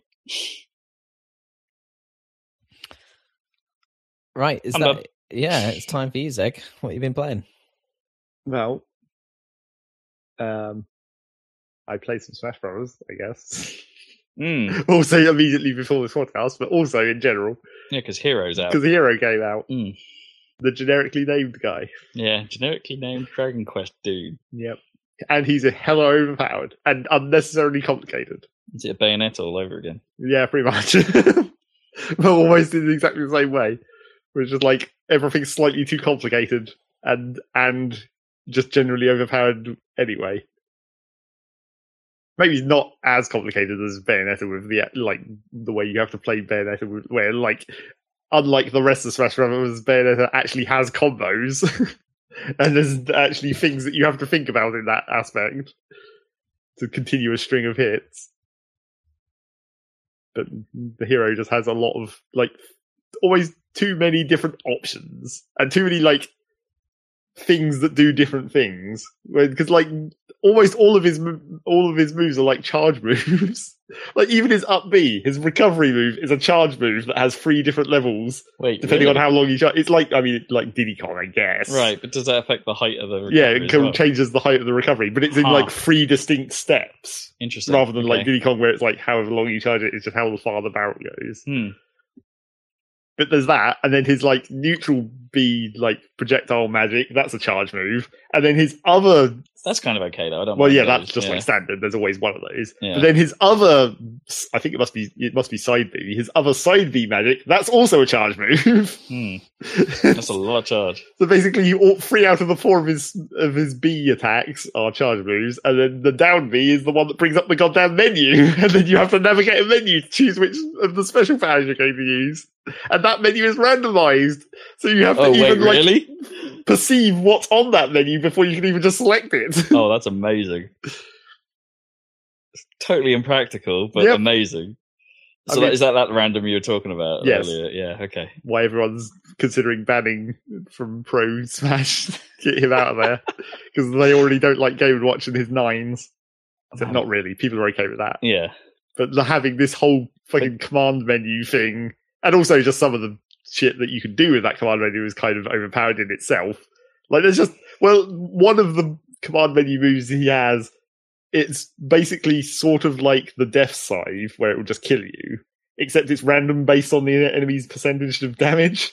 So it can just totally kill you at like 20. A bit like Final Fantasy Death. Yeah. Like level death. Pretty much. Huh. You just die sometimes. It's like people definitely don't like that. Yeah.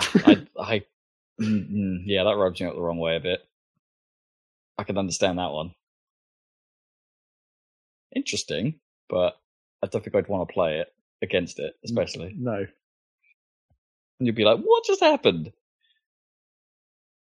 yes, what just happened might be one of the problems with that, where he's just like, he's got like 30 different moves in that command menu, and they all do different things. Are they really like what other things like we got in there? And literally one of those command menu options is just a random effect command. So within that random, there's also another layer of random where you can just like, sometimes you'll get big, sometimes you'll be slow. It's just like, no one's actually going to use that in competitive, of course, because that's that quite would be funny. So it's like an item, a random item. Yeah, it's like you just get a random item, except it's the effect rather than the item. Right. Oh, that's pretty funny.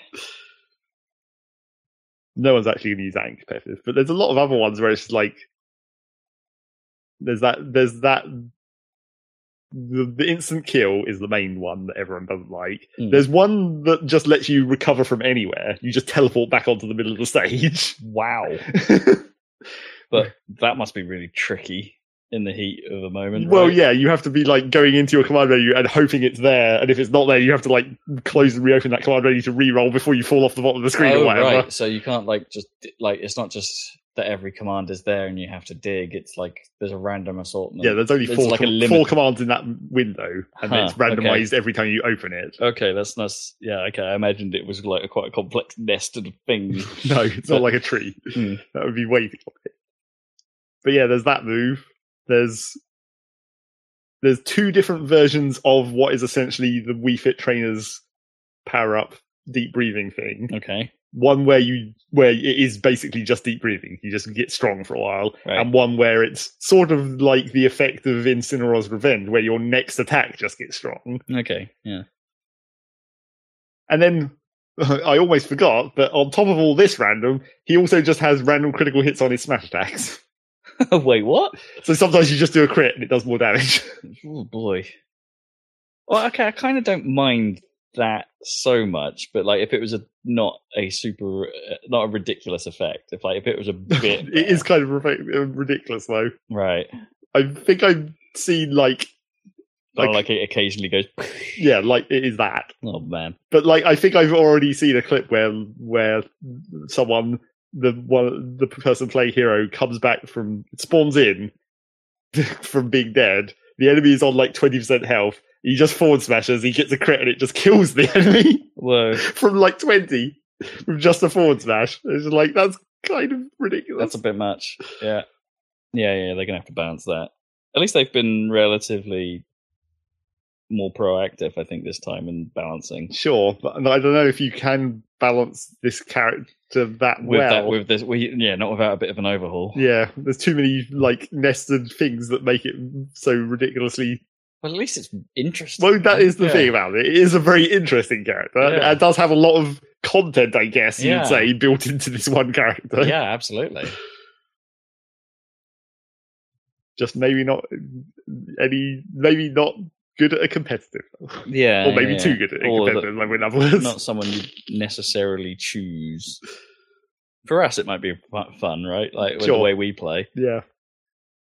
I still think we're in the minority, to be honest, like the way we do it. Pretty much. I did play some Smash over the last couple of weeks, like with someone I hadn't really played Smash with before. And they were like, yeah, we play 5 stock. I'm like, 5 stock? Okay. It's like, at least play 3. 5 takes too long. Yeah. We were playing it 4-player as well. Okay. 4-player, 5 stock. I was maybe that takes even longer. Which is even more random, I suppose. You just die quicker, Yeah, you could stuff is like it softens the blow a little bit of like something odd happening that you could like, or some 4-player madness happening. But they didn't have any of the DLC while I was playing it, so it's like a hero was out at that point, and I'm like, oh yeah, we can play as hero. It's like, yeah, we got it. No, like, all right. Disappointing. Yeah.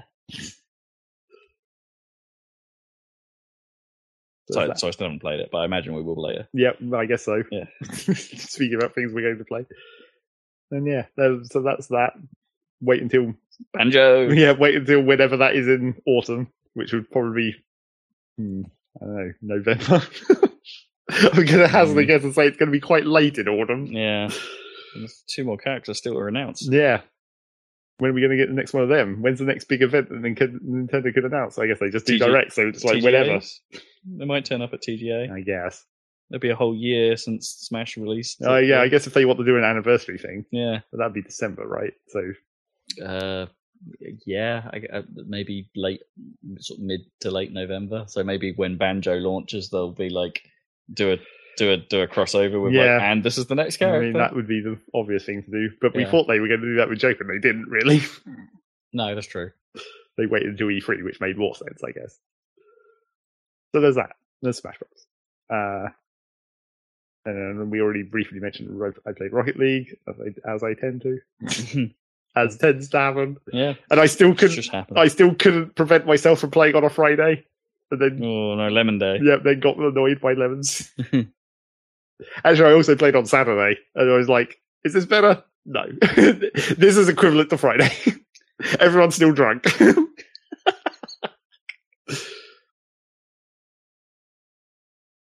I can attest to the fact that I was a little bit drunk on a Saturday. So yeah, that follows.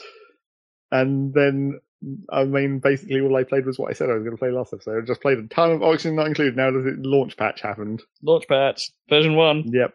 It's out. It's new stuff. It's out. New stuff. It's game of 2019. Yep, that also added to the list. Add it to our ever tiny list. But yeah, the new, obviously I was more interested in the new stuff because I've already played the game quite a lot. But it's weird. Like, some of the new stuff seems sort of too easy, but then obviously I've just played the game a lot, so I know what I'm doing. That kind of helps. But there's certain things where it's just like, why is this like this? Because it seems too easy. Like when you dig all the way down to the bottom of the map and there's the oil biome where you get oil. That's sort of, I guess technically that's sort of mid game, but it's a little more like late mid game, I guess. Moving towards the end game. But when you get down there, now there's a new resource that spawns in the oil biome, which is lead. So it's just like, it's another metal. And at first I was like, oh, it's just another metal. And maybe it has some different thermal properties and that kind of stuff. Because everything, all the elements have different properties. I was like, okay, so what can you do with lead? But it turns out that when you get lead on the map and you mine it, it comes out as what is classed as a refined metal, not an ore, which means that you're basically getting free refined metal. Because not like when you're doing like power cables or the higher powered power cables, you need refined metal. So normally you dig up the iron ore, you run it through the refinery, which generates a shit ton of heat. You get the iron, and then you use that for your cabling. If you just go and mine lead, you're just getting refined metals for free, so there's no refining step, and there's tons of it. Right, yeah, so you don't need to worry about heat so much. Well, apart from going into the oil biome, I guess, but hopefully you've sealed that off with some kind of door system. Right. But it's just like, there's just tons of lead down there. It's really dense, so you get like a lot of it per tile as well. And it's just like, wow, this is just free cabling. But how much work do you have to put to get to that point, though, in fairness? I mean, you could just dig straight down and that's pretty much it. Oh, right. It's not even that difficult technically if you're not too worried about the heat leaking out and all that kind of stuff. But yeah, that's kind of weird to me, but I guess it is sort of mid-game, and it is just a matter of like the balance of you're not having to refine it. You're not having to introduce this extra heat and occupy time to basically just get metal. I mean, I suppose technically the other way to just do that is just to go to the space layer and just pick up all the iron that just comes out of meteorites all the time, because that's pre-refined as well. That was the old way to get basically free refined metal. So there's that. But yeah, there's several other things where it's just like, this balance seems like it's a bit easy. Like, there's one of the new biomes has a new creature in it, this little sort of rat thing that just wanders around. But, well, I guess it's a rat squirrel, because it picks up like seeds and plants them in the ground, like a squirrel does and buries the seeds. But the thing about that is that when it plants the seed and the plant grows wild, basically plants growing wild grow for free. Like, they don't require any resources. But they grow like 4 times as slow. Right. But for free. So if you can get one of these like creatures to just wander around an open area of the map and just plant a bunch of plants, you're just getting free stuff. So it's like, that's kind of a weird balance. Can you trap it? Well, yeah, you can enclosed in a room with some doors, and then just chuck some seeds out. Yeah, that's basically what I did on one of my bases, because there's also a new plant that like consumes carbon dioxide and releases oxygen, which you'd think would be what all plants do, but it's just this one specific plant. This is the first time a plant actually does that in this game. Amazing. But yeah, I was like, I could plant those plants in an actual farm plot, but then I'd have to spend water to keep them alive. Whereas if I just dump these seeds on the ground and let this rat thing plant them, it's free. They're as quarter of as effective, but it's free. I'm not spending water. So basically my base, I've never had to build like a carbon scrubber, because the bottom area of my base just has all these plants in that just absorb all the carbon dioxide as it goes down there. Enough that I haven't had to worry about it. So yeah, the new stuff is interesting, but to me seems easy. But conversely, some of the things that aren't easy is the new map generation. Now that they've sort of made it, because I played that ice map before and I talked about in the beta. Sure. Now that they've sort of made that an official system where there's like 9 different types of asteroid that you can start on, and they have different biomes available and different other conditions. I've played some of those, and some of those are quite difficult. That's for sure. I played the new ice asteroid, except it's not what I thought it was going to be. Because previously, the ice asteroid was just the ice biome. The whole asteroid was just ice, and you had your little starting pocket in the middle. The new ice asteroid, it has most of the normal biomes, so like the slime biome and the acid biome and all that stuff. And still have a very slime biome. And some of the other new biomes, like the forest biome or whatever, it looks mostly like a normal map, except the entire map is just, the temperature is just set to like -20. So all of the new biomes that would normally have their own specific temperatures, like the caustic biome is normally about 40 degrees, and like the forest biome is like 20. Everything is just -20. So anything that would be in those biomes that can't survive at -20 just doesn't exist. And then obviously your starting area is this tiny pocket of like heat, and immediately the cold just starts coming, and then you have to basically rush insulation, because otherwise you won't be able to grow any food because all the heat goes out. So it's sort of the same, but not quite the same. And actually arguably more difficult, because in the old version, the ice biome was sort of separated by a impervious wall, whereas in this one, the cold just comes for you immediately. Yeah. And there's also... Yes. Frostpunk not included. There's also the hot equivalent of that, where the entire map is just hot. Right, yeah. Which is probably actually way more difficult. Yeah. Keeping a little bit of heat in to grow crops is quite easy, but getting enough heat out to grow crops is quite a lot more difficult, and more processes need to be involved. So that's the map I've mainly been playing, the heat map. That was it was like you had to rush for insulation to prevent a lot of the heat getting in, but also rush for cooling technology, which luckily, I mean, I guess I kind of cheaped it a little bit, but through the random printing pod delivery, I got like a bunch of ice, and there's a machine, the ice fan, that you can feed ice into, and it cools the area around it down slightly, very slowly, not very effective. But the fact that I had any ice available at all, because there's also an ice machine that you can run power into to make ice. Yeah, you mentioned. Which basically means you can sort of transfer heat, because the ice machine makes heat but makes ice, and then you take that ice and use the ice fan to make that area cold instead. So you're sort of moving heat in a very manual labor kind of way. So that's how you're meant to do that. But the fact that you got ice through the printing pod means you don't have to have the ice maker part of that. So it's essentially just coldness for free. So that's how I survived for a while. But then I was like, okay, I have to rig up a pipe system up to the top. Because I sort of realized what people were complaining about in a thread I was reading about the nerf to the plants that absorb heat and the various new map biomes. Because realistically, if you haven't got an ice biome to dump heat into, like this hot map where everything's hot, there's only like 2 ways to get rid of heat. And that kind of sucks, because it's like a very limited option. You have the steam engine, which is like the late game way of getting rid of heat. You just pump the heat into a bunch of steam, and then the steam engine deletes the heat as it creates electricity. And then the slightly more early game option is to vent to space, which is what I ended up having to do on this map, where I basically rushed a ladder up to space and then built a little automated system where you just fill a room with like ethanol, mainly because ethanol is basically free because that comes from trees. You can refine the trees and turn it into ethanol, and there was just trees all over the place. I was like, oh, free, that's just free resources, so I'll just use that. I don't mind wasting it by pumping it into space. Fill a room full of ethanol, vent the heat into there until it gets to a certain point, and then just open the door and let it waft away.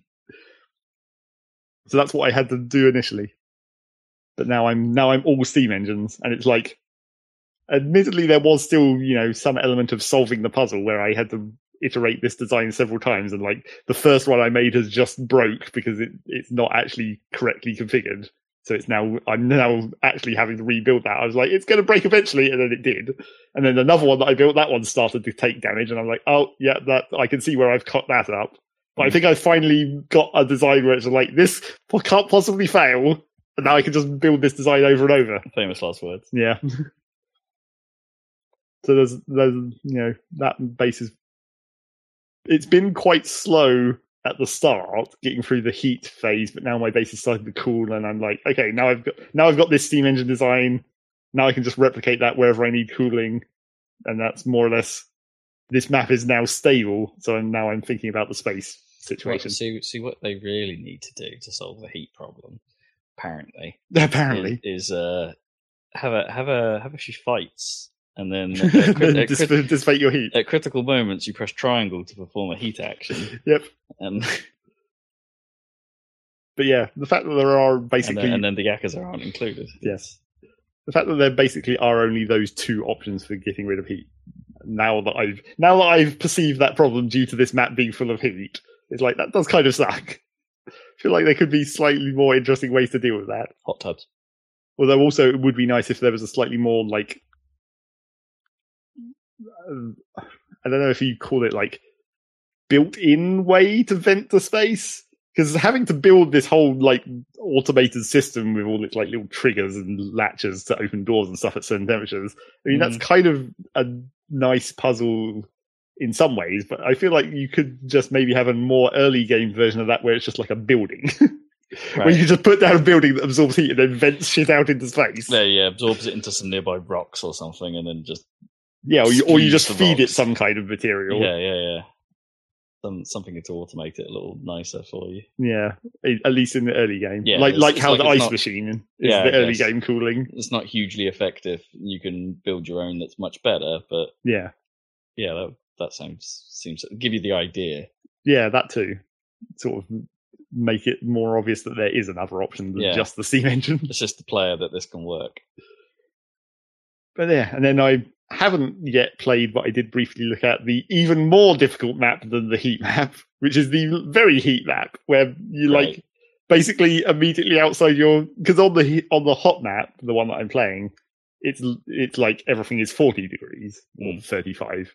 Too hot to grow normal plants, so that's the problem there.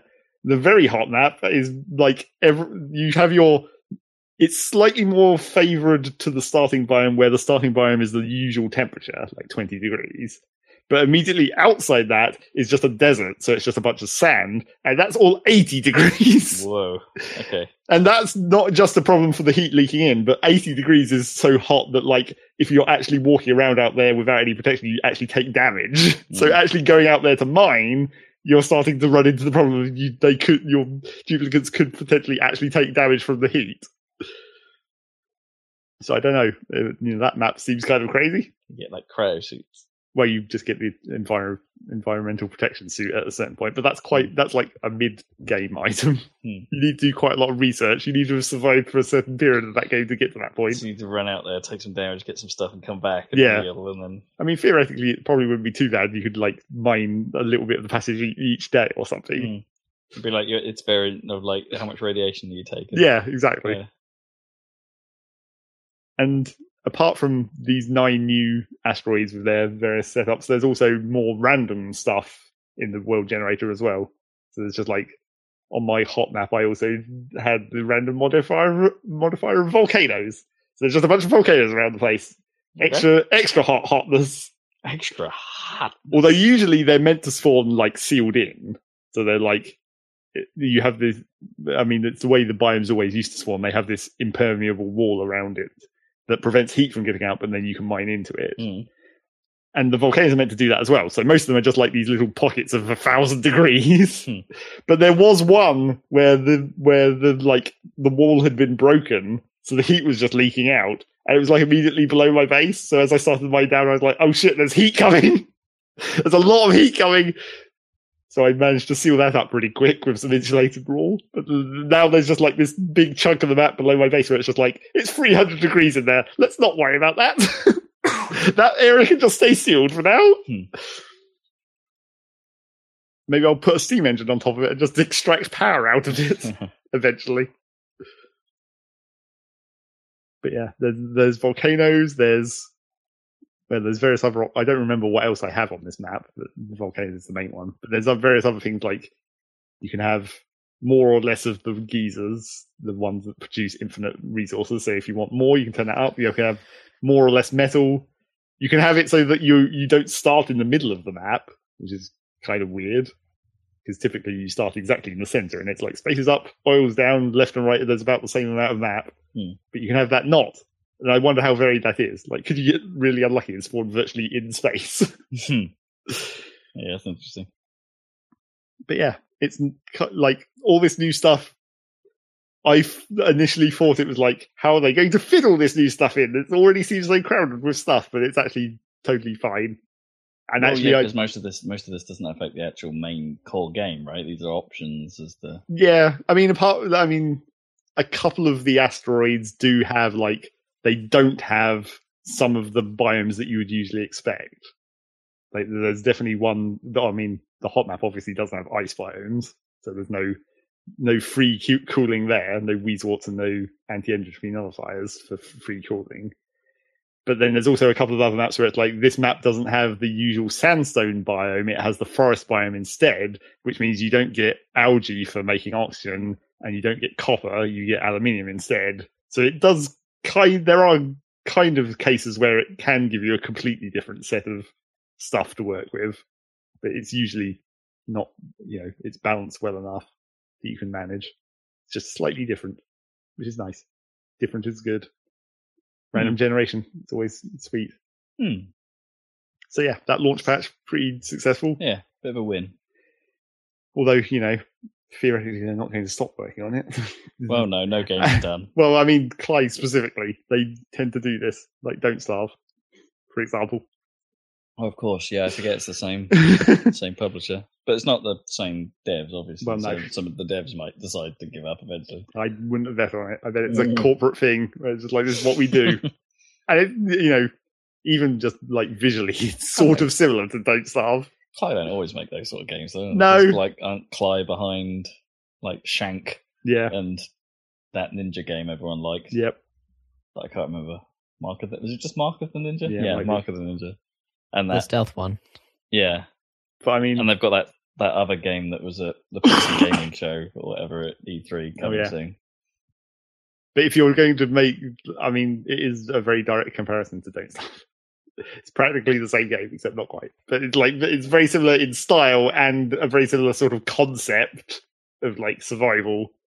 So I could definitely see that working in the exact same way of updates for free, but also DLC. We'll see how it goes.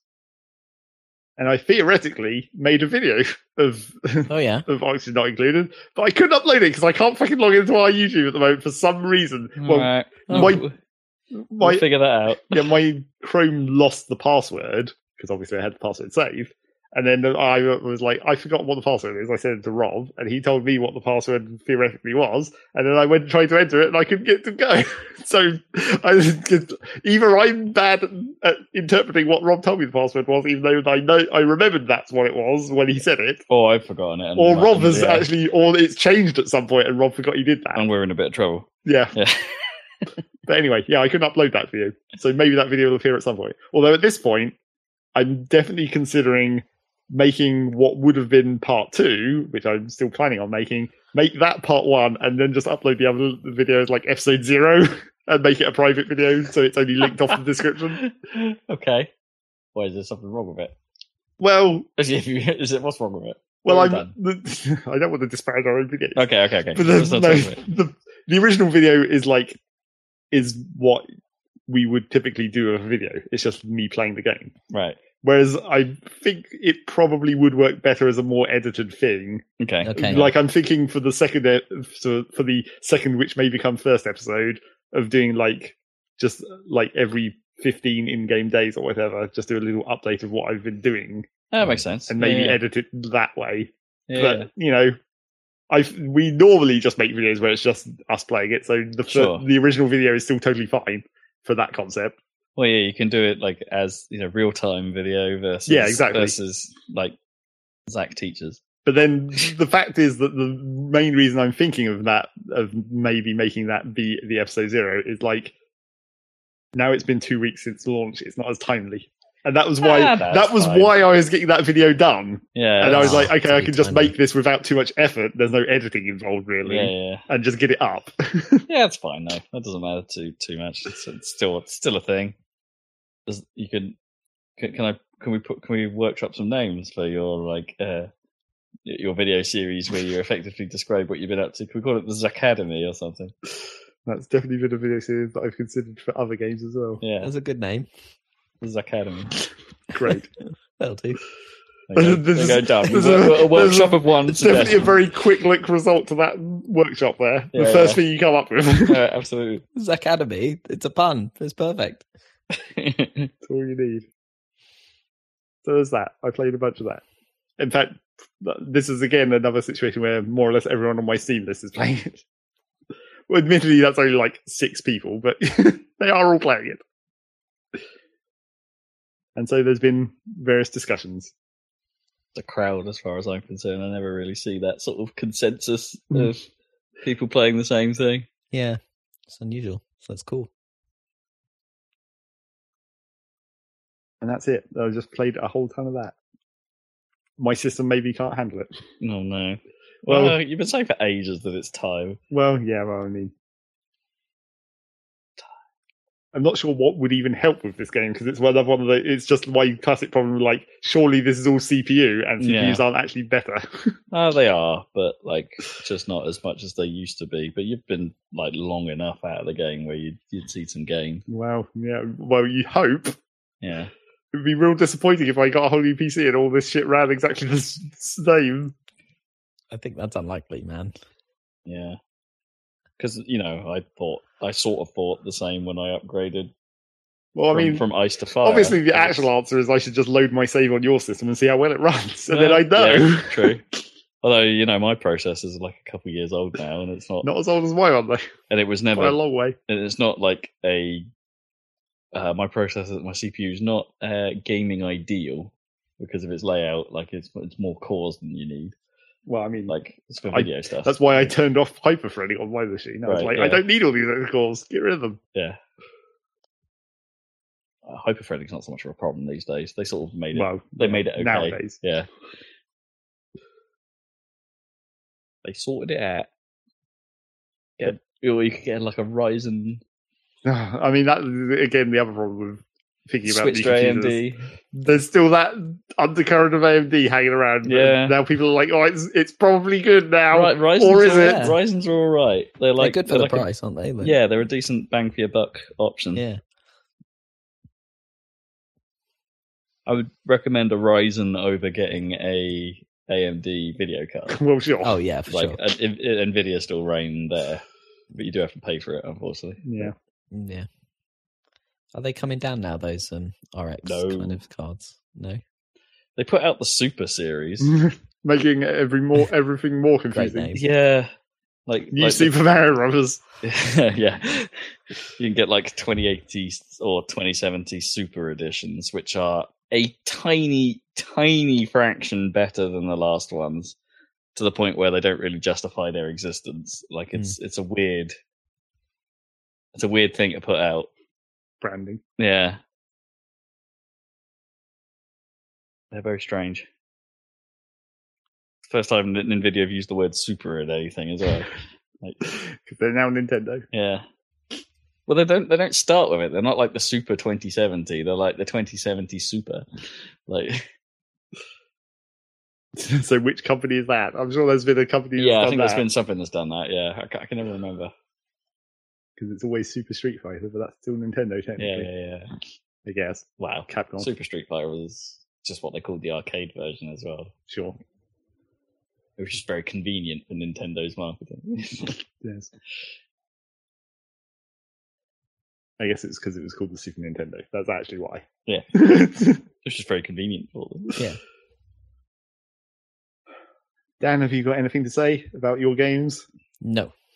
Okay. No. Hot tip for podcast: play games. We got any videos going up?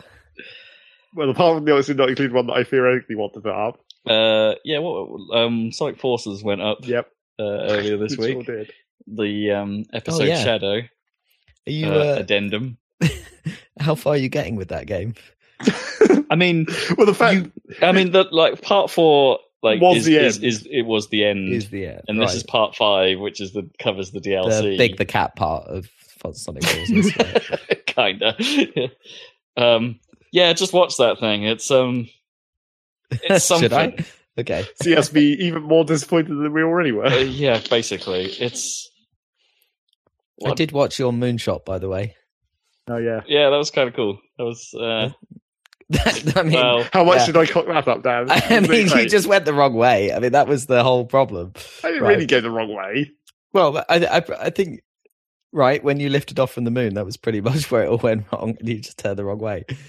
That was only like a couple of seconds though. This is our Apollo 11 tribute and Kerbal Space Program for the listeners' benefit. Yeah, check it out. The big problem was the de-orbiting part. I tried to go directly into the atmosphere rather than going into Kerbal orbit and then decelerating.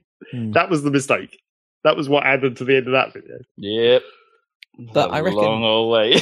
I reckon if you'd taken off the moon the right way, you would have done the maneuver that you planned to rendezvous, and then you would have had fuel for the rest of the thing. But the docking is RCS, not actual fuel, though. That fuel had already been spent. The rest of the fuel was in the other half of the ship. But you were trying to do burns to try and catch up with the command module for ages. Yeah, but I had enough fuel for that, even with the bad angle. Yeah. Catching stuff up in orbit isn't that expensive in terms of fuel. No, I suppose. Even at the awkward angle we were coming out where we had to really dodgily skim the terrain. It's just hilarious how much you can mess up in that game and it's still salvageable compared to the real I mean, life. I had given myself quite a large amount of margin for error. Yeah. Even when I designed that ship, I'd gone probably 50% extra fuel in every stage. Yeah. And we still ran at the limits. Yeah. That was how much we cocked up. Still, it was cool. It's just what I do to people. I diminish their optimum operating. What capacity. Bit was inaccurate? I think the one bit is that, I mean, obviously loads, but I think they do the maneuver to turn the command service module around and dock it with the lander after the translunar injection. I think you guys did it in Earth orbit. Oh right, it's still on that second stage engine essentially, rather than the command module engine then also being part of that. Yeah, I guess I would have needed a third stage essentially to make that happen. Because there are 3 stages on the Saturn V. Yeah. Apart from some slight inaccuracies, it looked alright. Yeah, it was cool. Some of the docking was hilarious, especially with the magnets making you bounce off constantly. I realised what the problem was. You could change the power of the magnets. I should have turned it well down. Oh wait, that probably would have solved the problem. Wait, you can change it mid-flight. I think you probably could have changed it mid-flight. Less power to them or something. But when I did right at the start, when I did the edits to the actual thing, where I was change this, change the decoupling power, that bit where the thing decouples, and I was we need to turn that up because it didn't push it far enough apart. I did that in the editor. If I'd done that for the magnets but turned them down, probably would have been a lot easier to dock. Yeah. Do they default to maximum strength then, or? Yeah, pretty much everything does. Right. Yeah. And it's usually 5. I mean, that's generally the good rule for life, isn't it? Default to max strength. Yep. It's like you're not going to buy like medium strength toothpaste. If such thing exists. Yeah. I suppose that's the regular Colgate as opposed to the super crystal Colgate. Yeah. I don't think there's any difference in those two. No. Yeah, it's probably just branding. And like a little bit of flavour. Yeah, maybe. Yeah. Some sparkly things. I mean, you can get toothpaste that doesn't have the fluoride in, and it's like, why? Why would you get it without the fluoride? That's kind of the point. The fluoride is well, I mean, point. technically, we're more okay for that with fluoridated water and all that. Yeah, I guess. That's true. Yeah. And, you're still cleaning your teeth even if you're not. Yeah, I know. But I mean, if you have the choice, why not get fluoride in your toothpaste? Why not have a little more? Why not Zoidberg? You could have How much is too much? You could have some health, but why not have a bit more health? A bit more. Get healthy. Cool.